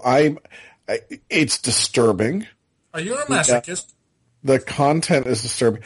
Now, you know what? We went through, so the way the game plays out is you start, and after you flip through the book, you sort of get the beginning of the game, and it's 4 characters. You wake up at the very beginning. You basically are coming awake in this world of darkness. It introduces you very quickly. Well, that I know. But when I say wake up, you're waking up and you know how to function normally, right? After one of the other people that wakes up with you gets torn apart by a creature, you dig in the ground, the rock of the ground, to dig out a shard of rock to use as a knife and lose your mind and start attacking. And that's where the game opens, is you wake up, somebody else wakes up, this lion creature with human-like hands jumps into the middle of you and tears your friend to pieces. The 4 of you are left. Go. And you set up the board. And it's like, okay. And now, when we played, we proceeded to, as we learned the first steps of the game, we actually beat the first lion. And then we did 2 other hunts. And nobody died. We didn't lose. We didn't lose any of our characters to the actual creatures themselves. Now, whether that was good rolls, good cards, or it seemed like we weren't playing incorrectly. John had actually played several games before on his own, but whatever it was, we came out very, very much intact. Now, there was plenty of moments. In fact, we're going to be reviewing this on Gamers Lounge at some point. There's plenty of moments that were amusing. One example, in the very first opening combat, and you're fighting this lion, right? It's a white lion, and that's actually what the creature's called in the game. He flips a card that basically said, John's character is actually the one that did it, that effectively said you grab the mane of the lion in your bare hands and rip it off of his neck. And then you get an item card that's the white lion's mane. And then in a later moment, we actually did a critical blow to its nuts and tore its junk off. Nice. And these are actually in the cards. And it's an item. Oh yeah, no, we came back with white lion, basically, dick and balls. What do you use them for? In that case, we used it to make love juice to feed to other people in our village so that they would get horny, have sex, and have a baby. Yes, all of this is actually in the game. And it's an incredibly explicit game, so not a game I would play with my family or people under 18. However, the way the game was built out was really cool. Now, a couple of amusing things, right? So, in the very opening scene, John's character rips the mane off of the lion and then rips the junk off the lion, both with critical blows. We then, after killing the lion, drag the carcass back, discover a village, and you have to put somebody forward to speak to the village, right? To speak to these other humans you've discovered in the darkness. So we were, Dan and I both kind of looked and went, you're the one that ripped the lion's mane off. You go talk to him. Hey, we're not messing around. So he goes up, he invents language, which is an event in the game. You invent language at this point. And he realizes that everybody has lanterns in this world with no light, so he builds a pillar of light. Okay, cool. And then it says he needs to, and we'd all taken a little bit of damage, but it heals up, So then he has to spend a year, each hunt is a year. He has to spend a year staring at this tower of light as he ponders the mysteries of the universe or whatever. So John swaps out for another character from the village, one of the other villagers. We go out on another hunt. And we kicked the lion's holy ass. I mean, we just stomped this thing. I think maybe 3 people got hit. So we got very lucky in the hunt. We come back to the village. Everything's good. The worst part that happened is you get sanity. You get sanity points. You can become insane. but insanity will actually protect you against mental attacks. Okay. So you want to get a point or two of insanity. You want to get a point or two of madness, if you will, because that protects you from the bad stuff. We had a person that went, and then if you get more than 3, you are termed insane, which will have certain effects on certain cards. One of the people in our party happened to get 11 points of madness. So she became the crazy girl. So what did we do? We gave an axe and a full set of armor to the crazy girl. Because who better to be out front of all of us? And we put her in the front. So there was that little bit of amusement. On our third hunt we went out, John's character, his original character that ripped the mane off, is finally back in the hunt with us. And we're bringing one of the other villagers along as our fourth sort of NPC character. And the villager goes up, random roll, but it's happened to be that the villager goes up and touches a statue. And the statue is of this guy. Suddenly, the statue is now of our girl that was with us, and the guy is standing there with all her equipment. So at that point in the story, you then stop and you pull a sheet out to make him, and it tells you his stats, and we flip cards because he's demented. So there's actually dementia cards, madness cards. So we give him a couple of madnesses, and then, John's like, okay, and at this point we have to pick a name for him. We have to name him. I said, oh, crazy statue dude. He was like, yeah, but what are we going to name him? I'm like, the crazy statue dude. Like that, what else are we going to call him? So he became Crazy Statue Dude. John's character, who we had named all the way along, his character was named EIS, Ice. We get into our third combat, and the lion, for whatever reason, the way the dice fell, it kept randomly targeting John's character. And all the attacks it was doing to him kept knocking him down and doing damage to him, and then he would stand back up, and as soon as, regardless, if he waited like 4 attacks, the lion would knock him down and then go attack somebody else. As soon as he stood up, the way the dice and the cards rolled, the lion would rush back, attack him, and knock him down. So I started joking, and every time he went to stand up, I'd go, just play dead. Lay down and play dead. Just lay down and play dead. Well, we get to the end of the game, and we're like, okay, we got to assign experience and stats and drag it back. And John, your character, what was his name? Ice? He's like, no, it's lay down and play dead. I have changed his name to lay down and play dead. So, I mean, it's a nice mix of role playing and otherwise. The models were beautiful. Worth, actually doing an episode just about it. That's how vast it is. One thing I'm wondering, I'm hearing a lot of narrative. Does the game lend itself to that, or was that simply just how it was being encouraged through John? And the game lends itself to that. So, a great example, when I roll and my character, like this is what happened with John, right? If my character rolls to hit a monster, each of the monsters have their own set of specific, not only their actions, their attack actions, because there's an AI deck for the monsters that gets tweaked different way for the different levels of monster, but it also has, when I attack the monster, there's defense cards that come out that say different things. Yeah. So some of the cards are, like one of them is a trap, and it literally, for the lion it says, it's tricked you, your attack has been foiled, and the lion has flipped around anticipating your attack and grabs you with his strangely human hands.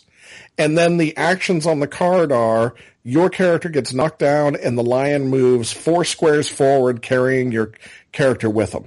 Oh, yeah. And then, so that may happen on my attack, right? And that's the defense card that flipped up to tell me what I'm doing to him. And then if that's what happened on my attack, the next card that he may flip up on his attack could be, is his AI card. It could be something as simple like I was saying, John would get knocked down with one of those, not the trap, but one of the other ones. And then the next AI card that came up would say, attack, in the target priority, turn around and attack whoever has the long-ranged weapon. Yeah. Or attack the first threat. Well, if you're knocked down, even if you're laying in front of the critter, you're not a threat because you're not allowed to attack. So he would turn left or right the creature would, to attack one of the other people who are a threat that are on his flanks. But then other priorities would say, if any characters are knocked down, attack that character and do more damage. Right? So this the cards, just in how the AI goes into the defenses, actually is a bit of a narrative. One of them is, you could hit the creature and you hit him in the flanks. Does a little bit of damage, not a big deal. But if you happen to critical the damage on that hit, you hit him in the flanks and actually, in the description on the card says, you rip open his entire thigh down to the bone, causing damage that's persistent damage, and the monster now is dragging his leg behind him, lower his movement, and keep this card out as persistent damage. See, that in particular is something that sounds really appealing to me, because so many often it will have, like, say, a critical attack, and it will say, do damage plus bleed, but it won't actually go into why, and I really like the sound of that. And so these monsters are controlled by this deck, and it's like having a DM, Exactly. Except they're descriptive. Without a DM. Right. Except that they're descriptive. Like the way our crazy girl character went crazy is she happened to be twice the lion roared, and the only attack that hit, right? It rolled against everybody in the party. We roll, each of the 4 characters in the party rolls a dice. 3 of us resisted the attack and didn't get hit. So it was a really simple thing. Okay, we rolled the dice. However, the roar does mental damage. It makes you mad. Not mad as in angry, but mad as in, British mad. So, that happened twice. The first time he took 6 points of madness damage. The second time he took 5. Like, okay, yeah, basically the lion roared at you twice and you went crazy.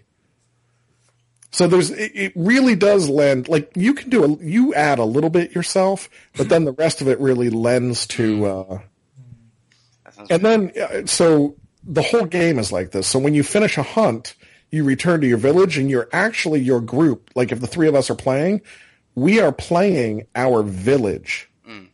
So if your character, Richie, dies, when we get back to the village, we don't get the bonuses for somebody surviving back to the village, but you just grab another villager and go out until our village is decimated.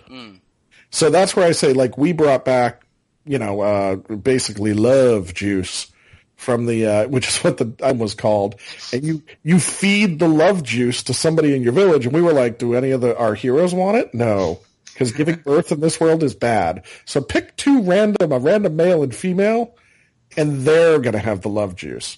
And in this case, it so happened that the chick died in birth, and it says, actually what it says is they find some time alone, and the woman passes away. The male goes a little bit crazy, flip a disorder for him. So that became a joke about the fact that he basically screwed the girl to death. And that's where we added the narrative. But come on now. I mean, how does that not write itself? Yeah. Right?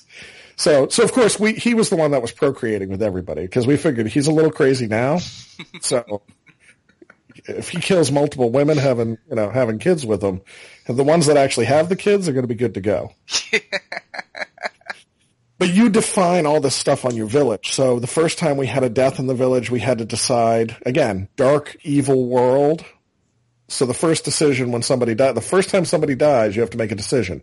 Do you bury them and found a religion and discover religion, or do you eat them and become a cannibalistic society?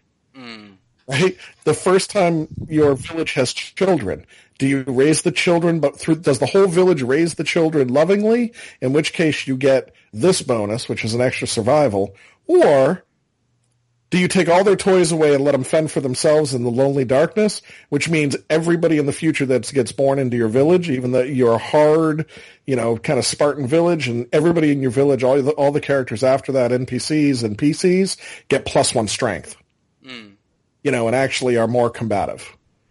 So you get to make all those little choices throughout it as well. So it's very role-playing enabled.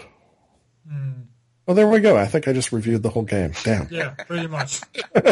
So I've been kept asking you this for a while now. You kept avoiding it. Are you going to get hunters for Guild Ball? Yes. Yes, absolutely I am. I actually like, see, I was saying angry ang, and then somebody pointed out to me that it's just angry.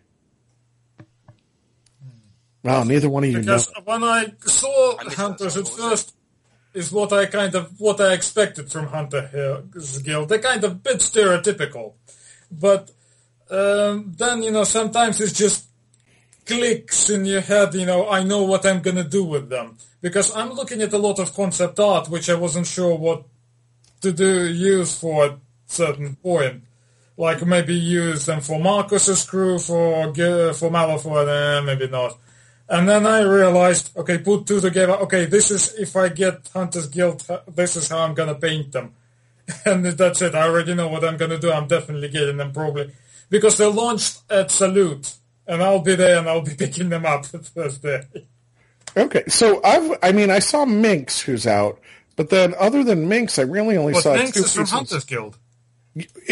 She's a union that can play for Hunter's Guild, yeah. I only saw the two pieces of art. Here you go. This is my bad joke about angry, Richie. This is one of the pieces of art for the Hunter's Guild.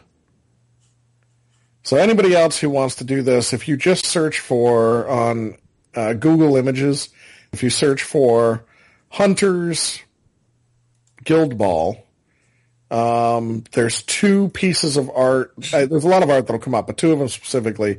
One is a picture of a girl called Egret, and the other one is this guy that has an arrow painted on his head, two swords in his hand. I'm not going to paint an arrow on his head. And two swords on his back, because two big-ass blades in your hands is never enough. You need two more as backup. But with the arrow on his head, he really does look like Last Airbender. That's a bad It's angry. Now, the thing is, what I'm thinking of doing with them, there is a Xbox One game called Rise, Son of Rome. Mm-hmm. Okay.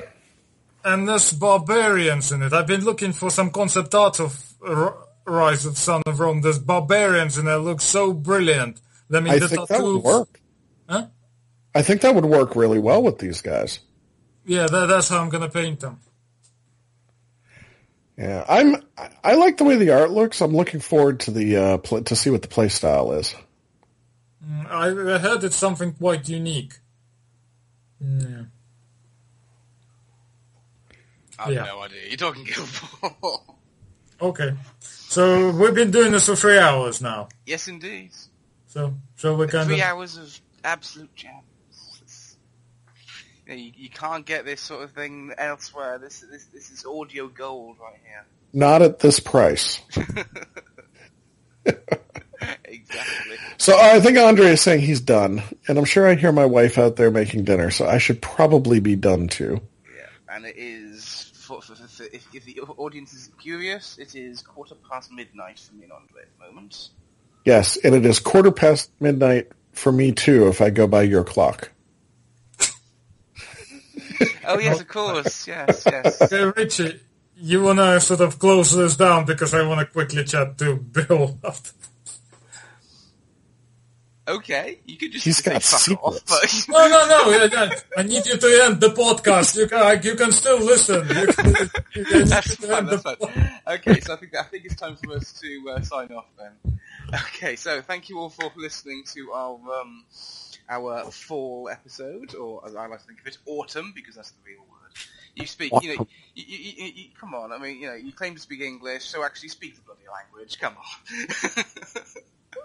We do. We'll send teachers over so you can learn it too. What, American? American should be spoken properly. I just want to thank you for calling it American, because I thought you referred to all of it as colonial. No, that's Australian. Oh, I thought that was criminal. Oh, speaking of colonial, Bill, you know, when US went independent, originally, which country first acknowledged it as a country? United States. France. You're assuming that I am unlike most Americans, in that I actually pay attention in history class. You don't understand, Andre. In America, the only people that need to know American history are immigrants. Okay. But my guess would be France. You're wrong. Is it Russia? It is. Okay. Oh. The only reason I'd say France is because, of the Statue of Liberty. And the French and American War, and L'Enfant Plaza, and... Right over my head, that. Okay, so... Anyway, we're doing good night. We're doing good night. So, yes, good night for me. And you guys? Yeah, and we'll see you in the next episode. Yes. Take care, you all.